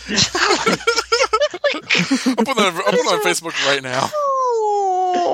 You could put my name, don't tag me, because I don't want my family to. No, you put my name, don't tag me. But yeah, like Zack Snyder becomes a rabbi, then everyone can get the Snyder cut. Like, wow. My favorite look of Jeremiah's was the first half of this season. I thought he looked perfect. Yeah, agreed. He was so beautiful. Although I will be honest, my favorite look is when he went to dig up his brother and revealed that he was all white and stuff at the cemetery with Bruce and all of the Jerome people. We recorded that episode a year ago for Free Comic Day. Did we? Yeah, I remember like it was Free Comic Day 2018 when we recorded that episode. Oh, right, because we were talking about what comics we got. Yeah, I had come home angrily, got my order wrong, and I got this Batman Hardak Funko. Oh, dude, I forgot to call my comic book guy for my free comics. Ugh, whatever. Anywho, I was supposed to call him yesterday after work. What was I talking about? Right, so I didn't really have an issue with this look because I was like, okay, Gotham is just doing Gotham. I let Gotham get away with so much at this point because it's the end of the show. We have no choice. Yeah. Warner Brothers does the same thing, apparently, according to John Stevens. He said at New York Comic Con that, like, he said because the show was ending, we were able to get away with a lot of stuff. Because when we asked Warner Brothers, can we do this? Can we do this? Because the show was ending, they were like, yeah, that's fine.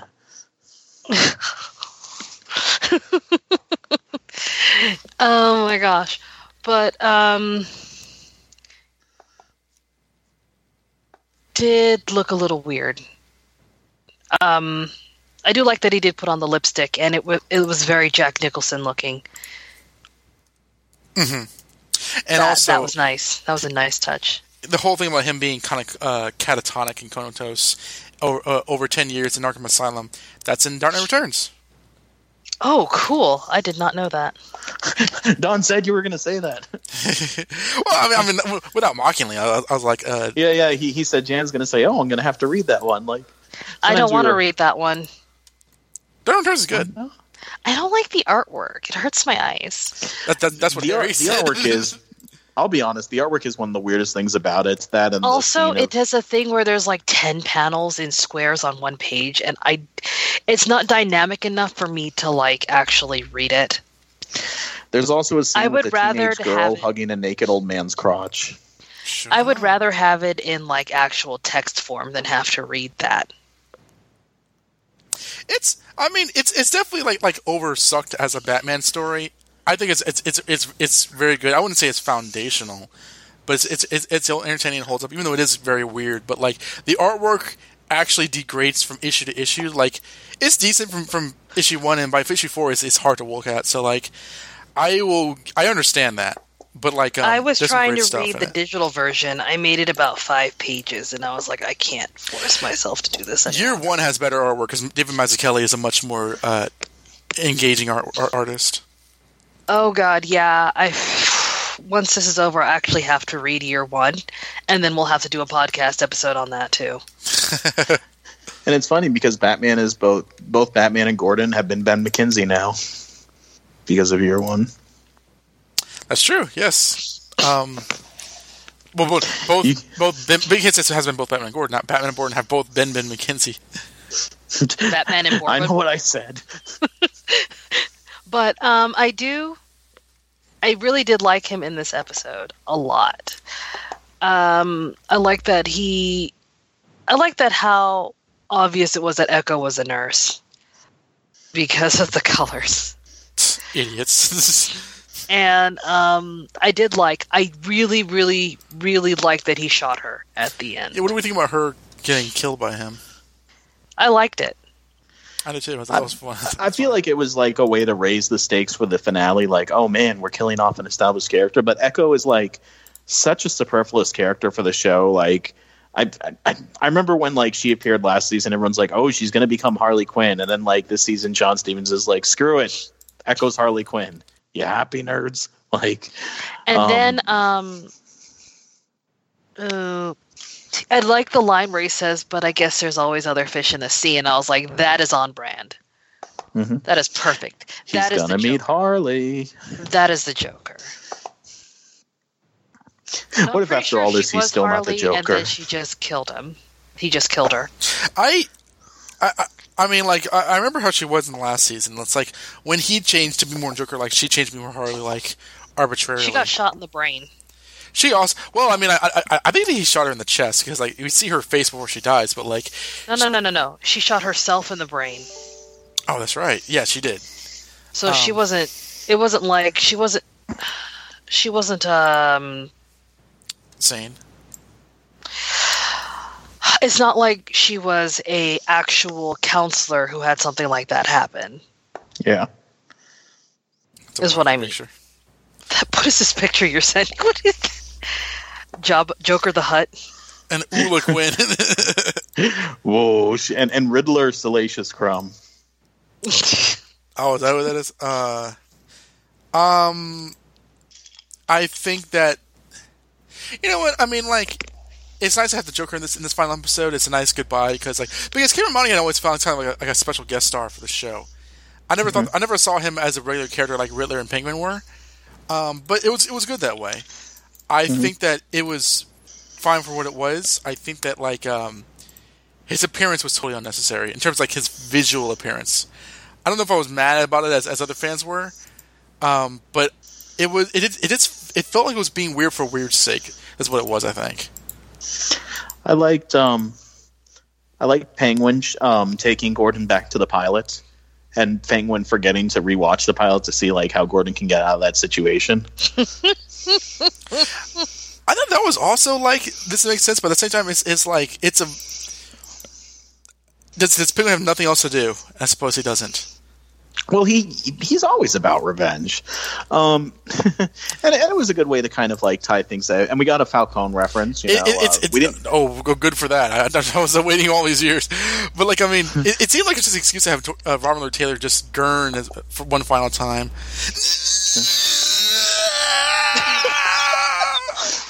I love you so much. I'm gonna find the tweet because I think it was Ryan Haas from Everyone Loves the Drake tweeted it, but it was basically talk about Penguin's anger that like after everyone had that kumbaya moment of like stopping Bane together, Gordon still turned around and arrested them 6 months later. Now, in fairness, Riddler and Penguin had that scene at Riddler's hideout where they're like, "We're going to be the biggest criminals in the world," and we're going to say that. So let's not pretend they didn't say that. Right. Oh yeah, I know. But like, but Penguin's not going to look at it that way. He's going to be like, he arrested me after I got shot in the eye for him. So I can see in Penguin's twisted mind why he was angry about it. Yes, I can too. Mm-hmm. I thought it was a little bit of a waste of time. I'm looking for that tweet. I will say, Yeah, I though, can hear that. I will say though, he looked perfect. Who looked perfect? Penguin? Yeah, with his like purple jacket, it's very Burgess Meredith. Like I did like that callback to the 66. Didn't he also have like a cigarette holder for some reason? I think he just had the monocle and the glass eye. That's really cool. And just his dialogue too was very modern Penguin. It's like, I'm going to put flowers in the grave of my mother. The best revenge is being a good citizen. I was like, yeah, that's perfect. That's. And honestly, I think fans have a problem with this. I kind of like the fact that like they were, even though it doesn't make sense for like the status quo for Batman to be in Gotham, in terms of, like, Gotham's honestly fine for 10 years.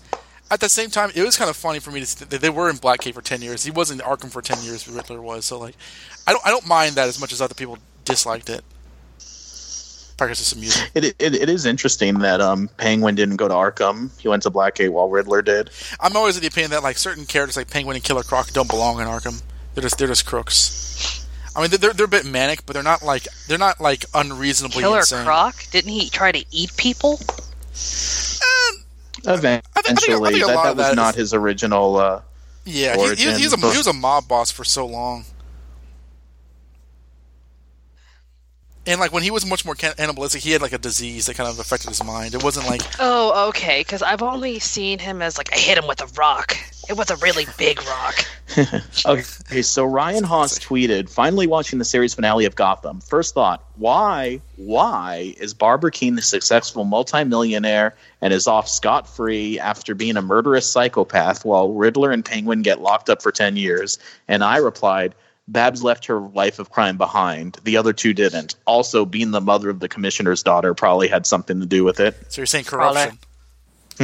In other words, yeah, like it's kind of like how Batman lets Catwoman get away with stealing stuff while everyone else gets beat up. Like Gordon, lets Barbara get away with things because she gave him a roll in the hay, and because he still has to give her child support checks. I mean, I know that's an excuse. I really, really, really dislike that. That's just so sleazy. It's like, well, legitimately, I think it's more to do with the fact that like once reunification happened, Barbara went straight. Had Barbara not gone straight, I think things would have been different. I think she like packed it up and like built her empire, her non-criminal empire, and like concentrated on being a mother and a mompreneur, whatever they call those. Whereas Riddler and Penguin, like, and it's not like Gordon arrested them the next day, like we joked about on the podcast. Like it was 6 months later. So yes, there was a time. So it wasn't like we're gonna be the best criminals ever, and then like he just walks in with a tape recorder. That's all I need to hear. Take them away, boys. By the way, when they were filming this, there was lots of like set photos of like Penguin and Riddler staring at like some guy and like kind of like looking like he was from the 1960s Avengers TV show. Like he looked like he was from the Kingsman, and like people were like, who is it? And I kid you not, one of the prevailing theories online was that it was somehow Martine grown up. And when the episode aired and that scene wasn't in there, Twitter was like, we never found out who that mysterious person was. Who was it? Was it Martine? Was it Martine? And somebody tracked down Robin Lord Tiller at a convention and asked him what that was about. And apparently that scene was going to be after Penguin and Riddler like get out of the police truck, because they don't have like their like cane and gear and stuff with them. They were going to run into that guy and like see, oh, he has stuff like what we need, and like basically rob him. And then like the scene was gonna like cut to like them like walking with their stuff, saying like we're gonna kick Batman's ass tomorrow. So that's what that was. Okay. It was I was wondering who that was. At no point did I think for a second it's Martine, but like it was. I did see that in the promotion. That would have been a callback. As much as I would have thought it would be interesting to see Martine again, it would have taken too much time out of the finale to like have him there for just the one scene. I was confused about Penguin like switching clothes with that reporter until I saw it like today again before recording. I was like, oh, because Harper has that line, we lost our trail on Cobblepot. So because Penguin's looking over at those guys and he switches clothes so that that reporter can. I didn't understand that the first like 2 or 3 times I watched this episode. Oh, okay. Because I was all like, what is there not to understand? This is pretty cut and dry. Well, I didn't understand why he switched clothes with the guy because it wasn't followed up on as far as I was concerned. And then I realized what that was about. I was like, is there a deleted scene? Is there a like... And again, sometimes because like I see like earlier versions of the episode, I'm like, maybe this will make sense when it like actually airs. I'm like, no, it still doesn't. Okay. So I know that like Jan said that she was annoyed by Corey Michael Smith all the time, and I totally get that. I think that's perfectly fair. But like, I did kind of like him in Arkham, kind of like just being a douche.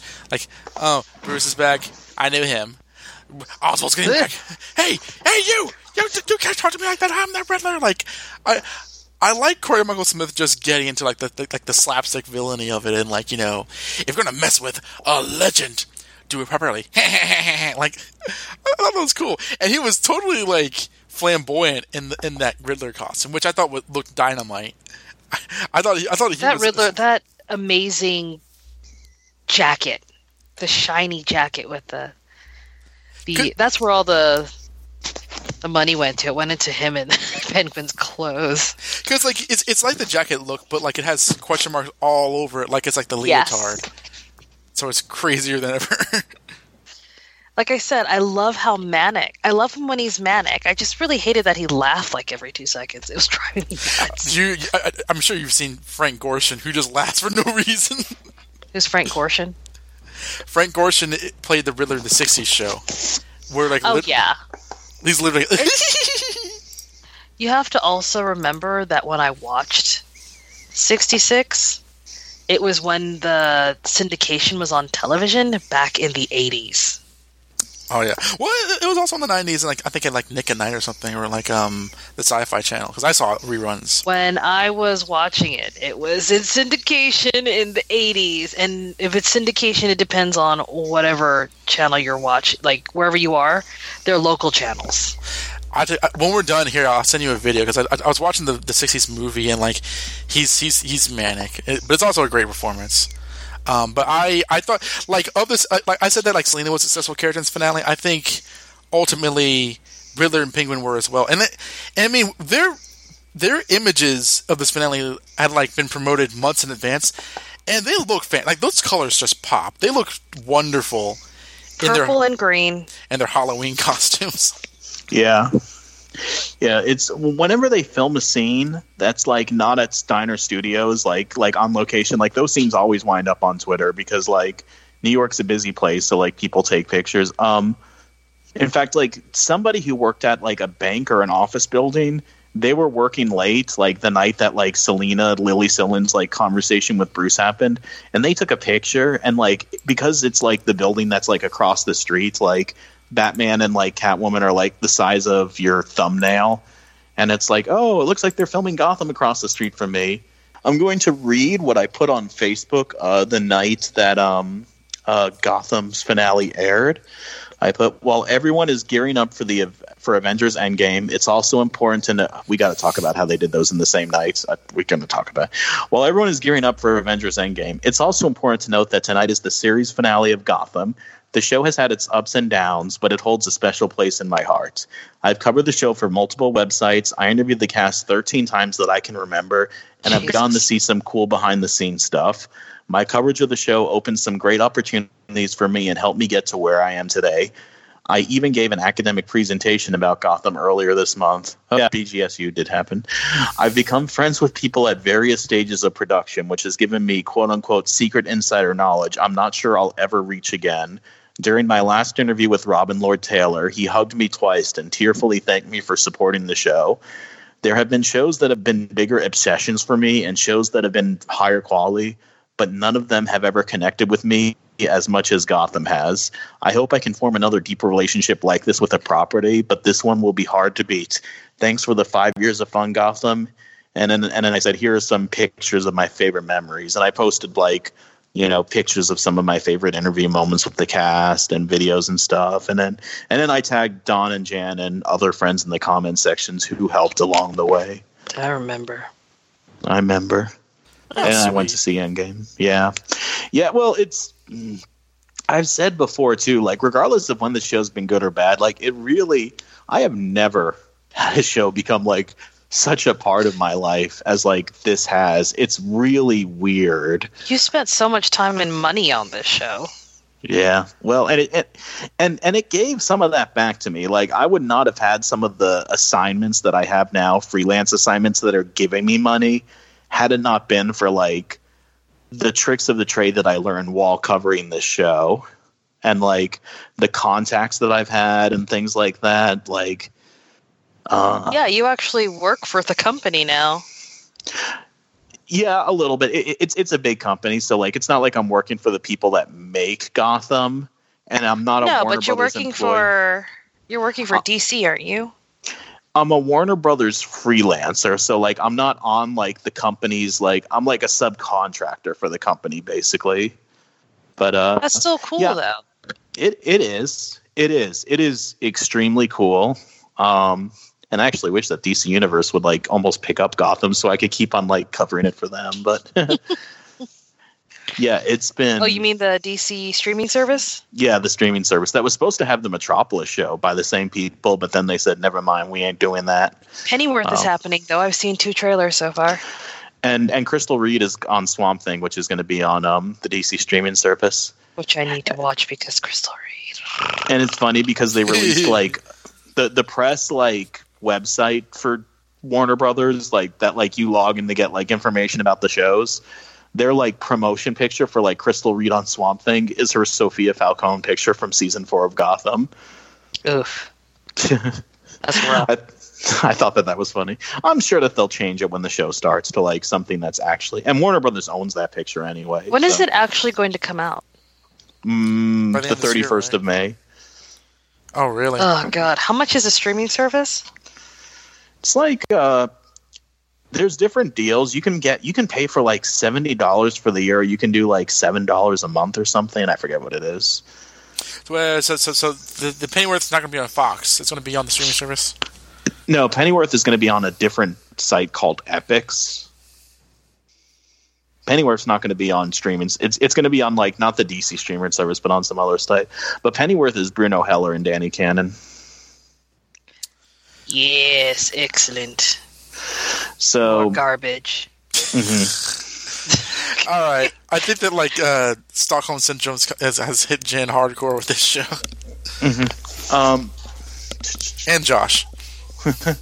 Well, again, like, yes, like, oh no, Barbara Keene's hand glowed in the dark for like an episode. Like, yeah, like, yes, Josh, that sucked. let's not minimize it with doing this to us. Let's not minimize it with. We just want to get through. We know. Bad Josh. Well, and here's the deal, listeners. Like, this is not going to be the last episode of the podcast. We decided that we're going to cover Pennyworth forever. No, just kidding. I'll cover Pennyworth, but neither of you will watch it with me. You're damn right. I might watch it. It doesn't look bad, but like I just don't care to watch it. I was not planning on starting the Pennyworth podcast, but if you want to do one, I would consider doing it with you just so I could podcast with you. We'll miss Dawn, though. It would just be Dawn complaining, exactly. Yeah, but like, how do we know that Thomas and Martha Wayne are married? They never display any affection. They were smiling the entire time. Dawn, the episode has their wedding in it. We see but they were smiling the entire time. Why am I sitting here taking this from the two of you? So anyway, after the Butch and Tabitha thing, we have to. It goes back even further than that, because I know, but for me, it was the Butch and Tabitha thing. That's what you told me about the smiling the entire time, and it's like they're totally in love with. She totally loves him. No, she doesn't. Then we read the article. Then the next season, it's all like, yeah, they're totally in love with each other. But he called her baby doll and stuff. It's just gangster talk. It's how gangsters talk to each other. Was there a point in this monologue?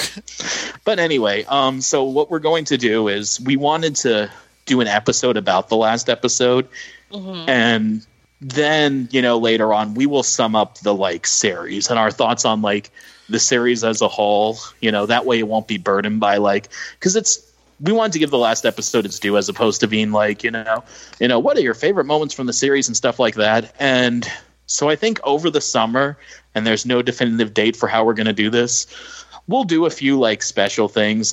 Jan has been threatening us with reading year one for a while, and I think that would be cool.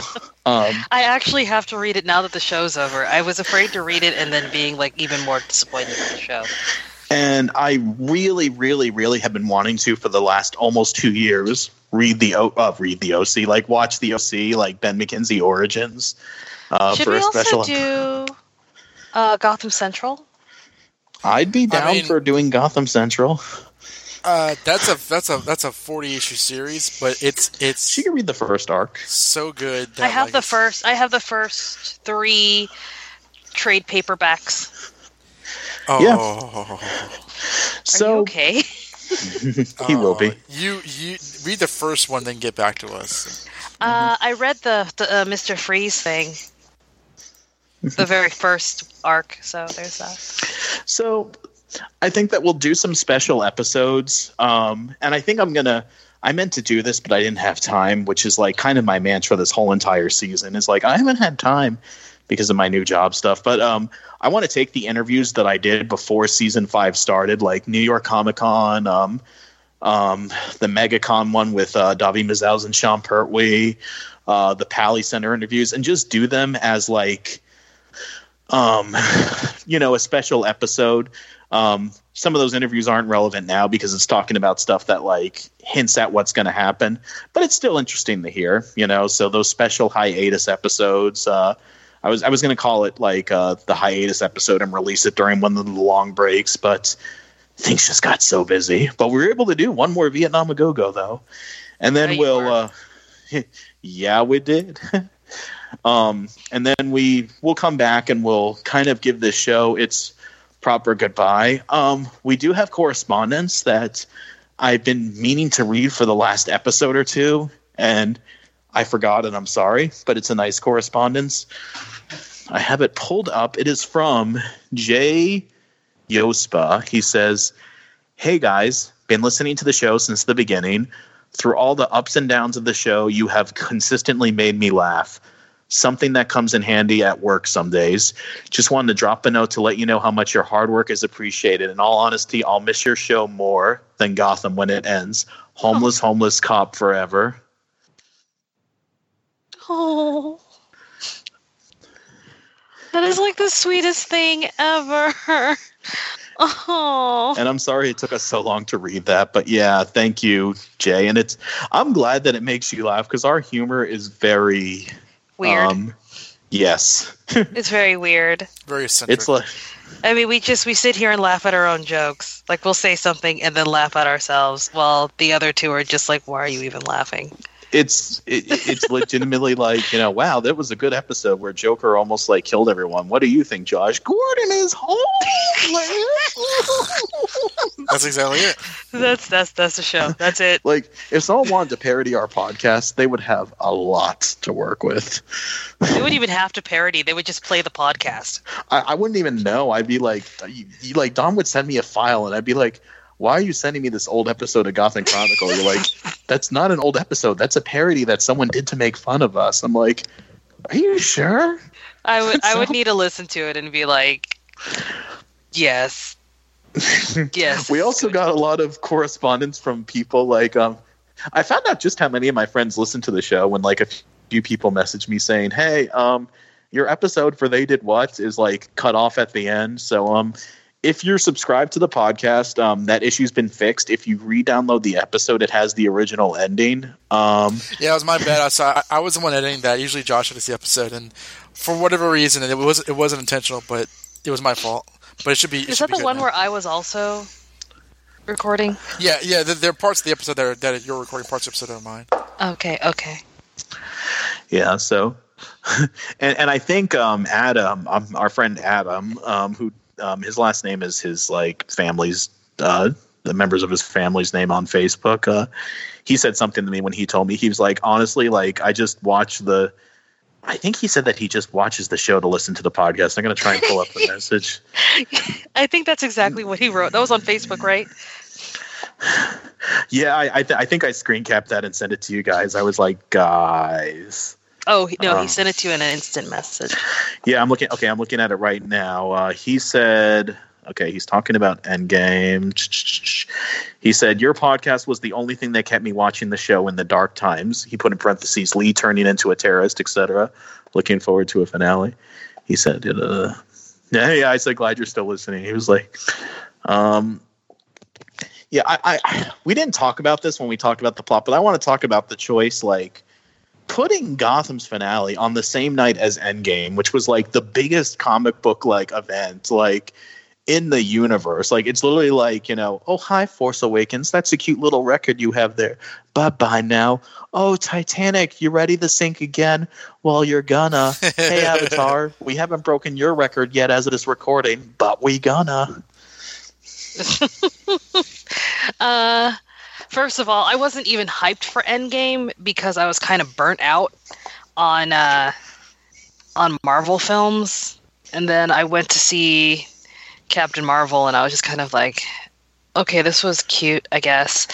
And then I went so the next day, I booked the tickets like Captain Marvel on one day, and then Endgame on the other. I was like, ugh, I got to sit in this theater for 3 hours. And I went there and sat down. Got emotionally destroyed. But I didn't go on opening night. There was no way I was going to go into a packed theater. So I think it did fine for me. Like, but I didn't see Gotham on that night either. I watched it an hour ago. So, yeah. A week later. Now, the show was ended, so it's not like Fox needed the ratings or something or whatever. Like, if the ratings were good, it was going to get another season, blah, blah, blah. Like, you know, the ship had sailed. But it would have been nice had they not done that. And I know that there was people on Twitter campaigning for them to change the date. I never thought that was going to happen. Like, once the date was picked for the finale, I was like, well, that kind of sucks. And granted, I went to see Endgame that night because, you know, I, through friends of mine, you know, like connected with the show, I had seen the finale anyway. So like watching it live wasn't something that I needed to do. I made sure that I honored the show by posting that, you know, huge Facebook and Twitter thread with all those pictures and videos of like my stuff on the show. So I'm, my conscience is clear. I honor both of them, and I wanted to take the kids to see Endgame and like, you know, avoid the spoilers, which the spoiler ban has been lifted by the Russos as of this recording. I actually got spoiled like 10 minutes before I saw the film. Oh, really? I was just like, maybe this girl's just being a huge troll. Got to the end of the film. Nope. She was not trolling. She actually spoiled the film. Oh, well, the rest of the film was amazing, so I don't care. It was like the least important thing to me, even though it was like one of the most important parts of the film. Both of them involve time skips and characters, you know, like fulfilling their destinies. I was so mad, but we'll talk about that after. I just really wish that Gotham's finale would have kind of been like in its own place where it could have gotten like its own attention. And you know, it's whatever, but I feel like they did the best they could with the time they had. Yeah, well, they didn't have to premiere it the night of Endgame. That was No, I don't mean that. I mean like they had 44 minutes. Yeah. There was only so much they could do. And they decided to focus and place the people that had been there the entire time. And then Batman is this new secret entity. And then you get like the whole like, and now, who's this mysterious guy 20 miles away? Ridiculous. It's getting longer and longer. So do we... Bullock, how do you see that far?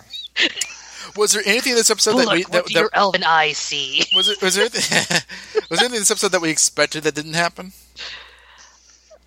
I would have liked an Alan Montoya mention. The fighting scenes with Batman, like at least from behind, like just the whole stunt double far away thing that they did with in Iron Fist would have been like acceptable in the dark. I don't know. I'd have to think. Like I don't remember walking away being like, why didn't they show this, or this? Because I think I pretty much you guys like. Forget I'm a huge I fucking love Batman. I just want all the Batman all the time. I love how if they had shoved Jim out of the way and turned this into the Bruce show, I would have been even more happy. I love how you just said I love Batman, and like an hour ago in this recording, you said nobody actually loves Batman. No, I said but me. Okay. Nobody reads Batman things for Batman but me, and then Don said I do. Like I said, none of my friends that I talk to that love Batman's like family actually like that. He's like, I hate Batman. I was like, you're not supposed to like him. That's not true. But you were smiling when you said that because there's many different as we discussed in like the BGSU at the BGSU conference. There's a lot of different elements of the characters. There's a lot of different versions. There's a lot of different reasons to like the character, whether it's the character himself or his world. Everybody's different. Yeah, but like I'm saying, if you're talking about the animated series, there's a lot of compassion there. But when you're reading like the actual comic books, there's such a focus on him being more of a badass and less of an emphasis on him having feelings, unless they like fuel his man pain. That's also so I can understand recent. Yeah. And other stuff that I've read before, but like when you look at his most popular arcs, he doesn't have the whole Batman Returns Bruce Wayne look or the animated series look. He's always, what is it, like the Dark Knight Returns? Isn't that like him being like grizzled and like just being an asshole or something? And then that's what I've heard. This is what I've heard. It's not what I've read. I haven't read it yet. Hush was a little bit different. I really liked him in Hush. But yeah, like I said, what I'm reading now, the New 52 was a little bit different because you got glimpses of compassion, but they were like few and far between. I think the New 52 was worse than kind of what you're saying because like there's a lot of push and pull with Bruce Wayne's personality, and honestly, that story kind of ended with Batman or Bruce Wayne murder fugitive. In my mind, kind of address all that.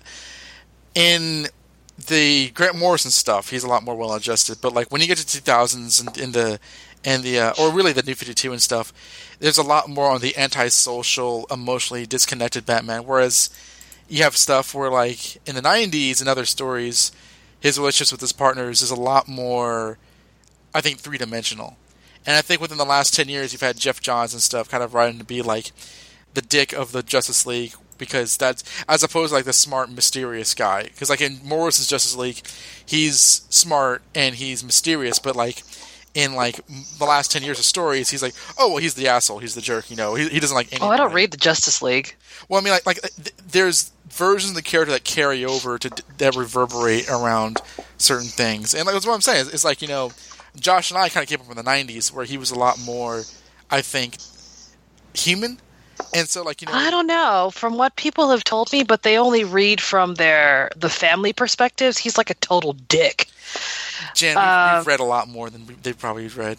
I can promise. Yeah, you but that. like I'm saying, they're reading these other family members more prominently. Like if you're like reading Batgirl or Nightwing or something, and they're like, yeah, he's totally useless. No, because like I can tell you examples from Cassandra Cain's title. I can tell you examples from Tim Drake's title.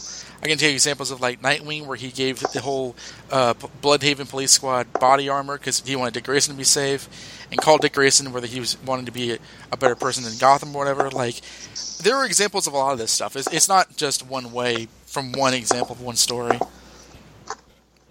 Even in the Killing Joke, I mean, like, you know, there's a lot of things around the Killing Joke, but I think Batman he shows compassion in that story. And Stella and I get in arguments about this every day. Like it's not just one thing that people read once and that colors everything. It's sort of a gestalt of different eras and different interpretations. And you can see that in Gotham. You can see, like, Bruce Wayne leaves Gotham and leaves Selina in the lurch, but that doesn't mean that, oh, he's a dick in that one instance. That means he's a dick in every season. It's a lot of different things kind of come together from different writers. It's never really one thing, which is why... but they tend to focus on the one thing. You know how people are. I know some people are, but I resent the idea that, like, well, people view him this way, that makes him this way. Because no, I didn't say that ways. Makes him this way. I said that I know a lot of my friends do not like him. And I'm like, okay, he doesn't need you to like him. And he actually doesn't need you to like him. It's not something he seeks. He just wants to make sure that you're safe. And, like, if you don't like the way he does things, he doesn't give a shit. Yeah. As long as he completes his goal of keeping you safe. Well, I mean, I think that, like, the whole Batman's not meant to be liked is a weird thing to say, because that's a very 2010 That's what I mean, though. It's not like... There's an actual quote that he said. It's all like... I think it was the first episode of... I forget what it was, but Jaime Reyes was with Batman, and he was like, I can't believe I'm working with you, and we're in space or whatever. He's like, I can't wait to tell my mom, and he's all like, tell him you're working with Superman. Everyone loves Superman. The Brave and the Bold or something. Yeah, and he said everyone loves Superman. So it wasn't the Brave and the Bold, because it was a 2-episode thing, and he was like left in space, and it had the Justice League, I think. I can't imagine what else it would have been. Maybe Young Justice, but maybe it was the Brave and the Bold, but it was like less. He was in the Brave and the Bold campy. A lot. Jaime Reyes? Well, yeah. I mean, he's either been in Young Justice or Brave and the Bold, so it's probably Young Justice. But like, I don't think it was Young Justice. No, it wasn't Young Justice. It wouldn't have been anything else other than he had blonde, and because he's only appeared in 2 cartoons. Yeah, that's true. Unless it was one of the whatever. I'll just go back and watch both. It's fine. The Brave and the Bold was hilarious. I loved it when Aquaman would stop talking about himself. I watched it last night. I was laughing so hard. But yeah. Are we ready for Futon Critic? I was just about to say that. I'm going to cry now. I hate both. All right. So next episode, episode was called The Beginning. Next episode is called Case of the Chemical Syndicate. So as Gordon is finally visiting Bruce Wayne, he gets a call that, Arnold Stryker, or whatever the guy's name is dead. So he goes to investigate the mystery. Meanwhile, it's Zaz's anniversary with Alvarez, and he forgot to give him a gift. Oh, no. Guest cast list, Bing Bong as, Mayor Bing Bong. Never called that. Here's a better idea. Listeners, what did you think of the finale? Write us in and we'll respond to your thoughts at our comment section on the website.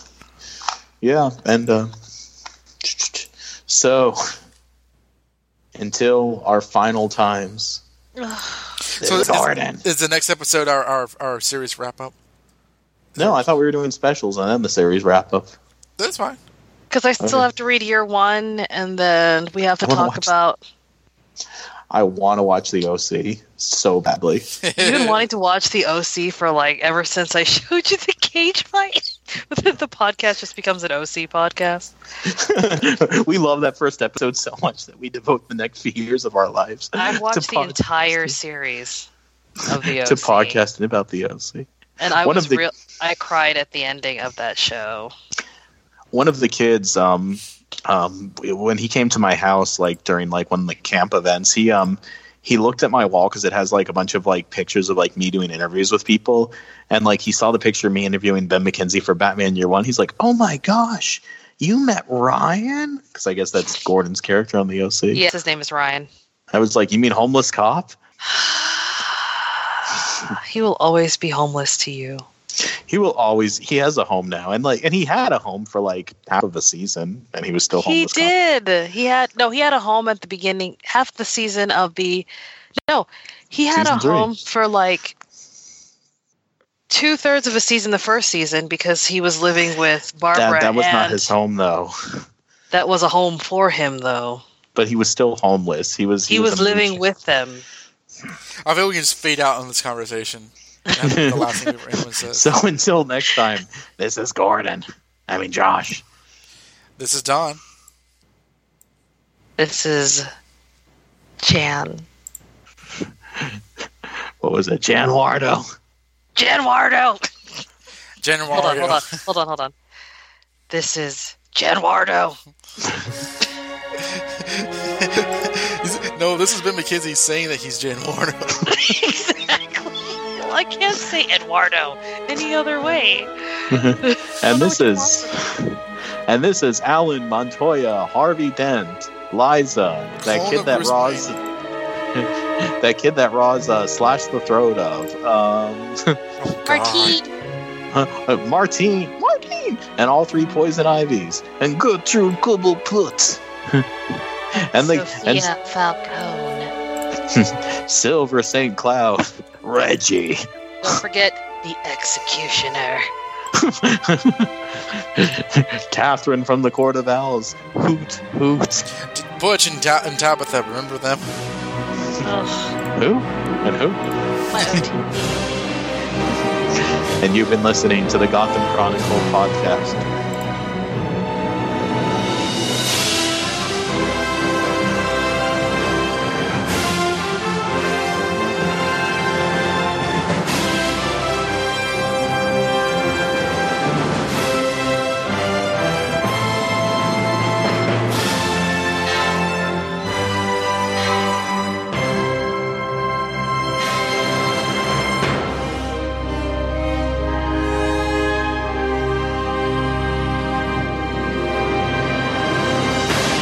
I'm looking at Snopes, and it says, "Will Sonic the Hedgehog be transgender in the new film?"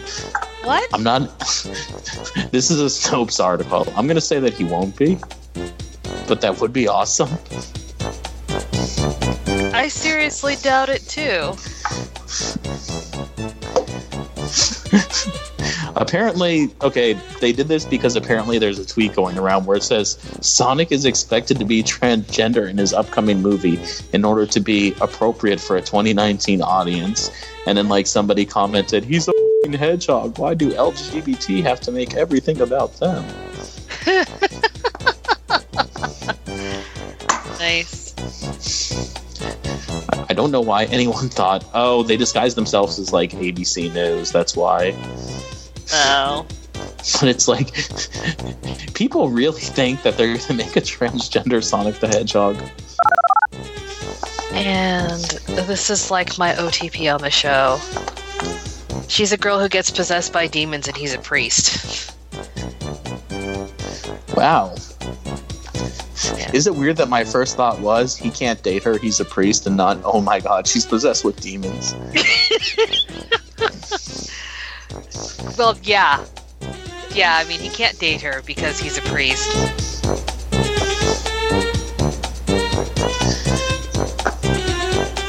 But he still wants her, obviously. As we go on, we remember. Nothing It's something shocking is the last one that I got up but in to. the end, I said there was something wrong. Gordon's like, on your left, and he tries to open up portals, and it's like, Gordon, you're not magic. Oh, I guess it's just me and you, Jeremiah. Get out! Why is he? Gordon's like, it's when he's at Ace Chemicals, like saving his daughter at the end. He's like, he hears Alvarez over the walkie-talkie. On your left. Oh my god, Alvarez looks so cute! Alvarez comes in, and Harper He had comes the in. little glasses, a little bow tie. Hipster Alvarez. He was so cute. I'm kind of still imagining like all the portals opening up in Ace Chemicals, and like every character from the show like coming there, like Valerie. They step out and fall into a vat. Oh, that's how Harvey then becomes Two-Face. I'm here to save you, Gordon. No! Oh no, Harvey, quick, swim half of your body out. Again, still recording. I know, that's the good part. This is a blooper shit.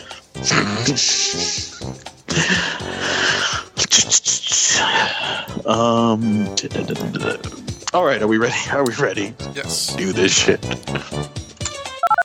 Da, da, da, da. Da, da, da, da. Da, da, da, da. Dun, dun, dun, dun, dun, dun. He gave us a signal. Cut to Prince music.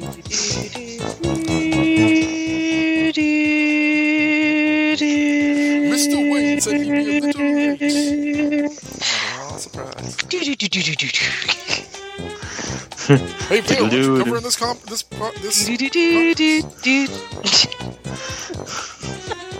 Na, na, na, na, na. I'm so pissed off. I wanted to see Batman Returns today while it was in theaters, but I couldn't. Oh, but that's I forgot. Don't worry, there's still time to see Forever and Batman and Robin. Screw you. Batman Returns is my favorite. Do you know that Barbara King's in Batman 89 for one scene? Yes, you said it. She's bold as hell. And she does not have a glowing hand. Thank God.